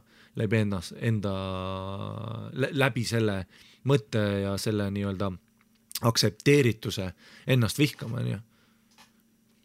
Et samamoodi oli ju suhetes olla, kui ma olin noorem ja mul oli see, et ma tegelesin spordiga ja mul oli täpselt samamoodi igasugused 20-aastase ebakindlused, vaata, kas mul rüist on ikka piisavalt suur, kui ma olen 25, ma loodan, et mul on ikka normilt ketsi. Kõik sellised asjad, vaata, ja mõtle ja siis olles ja siis, kui sa oled veel mingis suhtes ka, vaata, siis mõtle, kui palju kahel inimesel veel kokku läheb seda raisatud energiat lihtsalt mitte millegi arendamisel, vaata, isegi mitte hetke nautimisel, vaid lihtsalt kõik läheb nagu täiesti. Et selle asemel, vaata, et kui ma olingi 20 ja kõik need asjad keerasid pead, siis olid veits munn oma tüdrukuga, kuna sa ei kuulanud kunagi päriselt, mida ta sulle ütle tahab, aga sa oled see, et ei samas ma käin trennis ja mul on väsinud, et tead küll. Siis see on see, et okei. Aga ma usun, et iga asi elus jätab väikse nagu kviitungi, et ma tunnen kindlasti nagu, et vanemaks saades mõeldes asju, kui sa olid ise, mida sa tegid, siis muidugi kahetsed, vaata, mõtled, et oleks võinud ikka vähem munn olla. Jah, aga samas läbi selle sa õppisid. Absoluutselt. Ja nii ongi. Nii. Ja see ongi tussisööd 2018. Õpin mina, õpid sina. Sa peaksid ka midagi ütlema. Mida see enda peas juba naerma see vaata, et mis on need asjad, ma ei mäleta, mis see küsimus üldse oli tegelikult, mis on need asjad mingi suhetes, mis on teid mingi katsumused aitanud midagi. Raputamine, emotsioonid, tulevik. See on see klassikaline koht, kus peale 3-tunnist podcasti ma ütleks, et kindlasti need korrad, kui mind petetud on. Õigus, jah. See vana hea tiiser. See vana hea tiis teile tiis, millest ma kirjutan Miikelile kogu aeg. Jaa, kindlasti suhete puhul tegelikult suures plaanis, kui sind petetakse, siis see on väga kasvatav ja hariv kogemus. Aga sellest juba rohkem sellel korral, kui me räägime sellest. Kas me teeme mingi valentinipäeva episoodi ka või? Võib-olla siia lõppu on hea klausel lisada, et seoses nende tuuride asjadega on praegu veits pisi ja nagu te selle episoodi eetrisse tulemise päevaks teate, siis meie see, et me kunagi lubasime iga esmaspäev tulla, siis me lubasime iga nädal tulla, et praegu on graafik natuke segi paisatud, aga me saame... Me proovime ikka esmaspäevad ära teha. Nagu. Varsti me saame tagasi rajale, et meil võib siin lihtsalt nädal-2 võib-olla segadust, kus on mingi muul päeval või selline veidrus on vahel.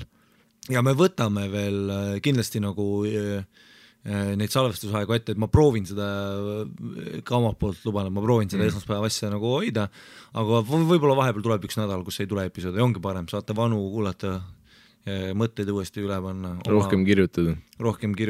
Kirjutage kindlasti rohkem. Meil siin tuleb veel paar projekti, live podcast, see on täiesti loomisel. Kindlasti see enne suve tulevad laivid ära. Siis tuleb meie tussisööjate DJ live varsti.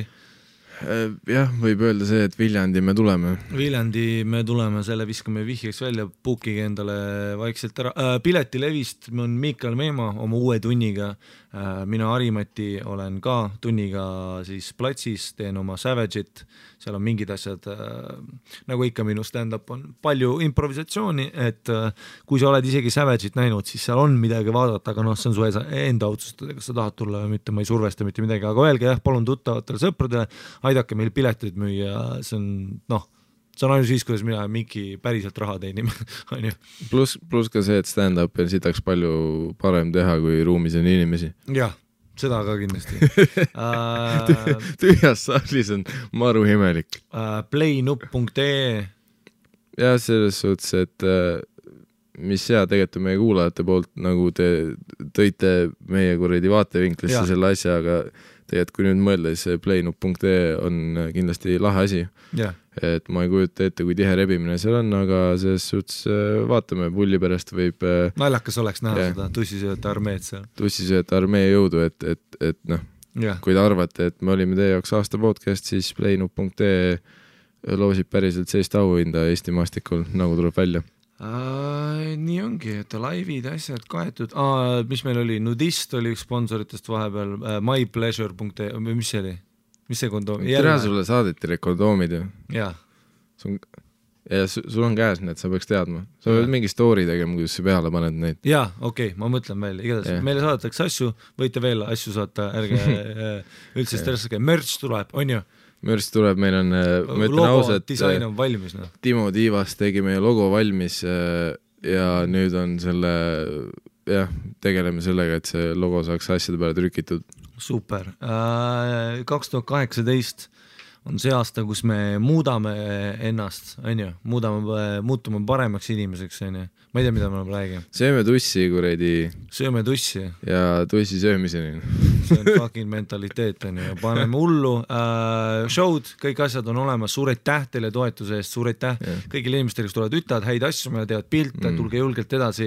Mina ja Miikal oleme teiega, me ei ole mingisugused, te ei ole meie fännid, me teeme, selles mõttes, et te peate, lõpetage selle sitaga ära, kus te ütlete, kus inimesed ütleb mulle, et oh my god, peale seda, kui see podcast tuli välja, ma olen ise tundnud, kuidas ma olen juba teistmoodi hakanud seksi vaatama. Kuule, lõpeta see siit ära.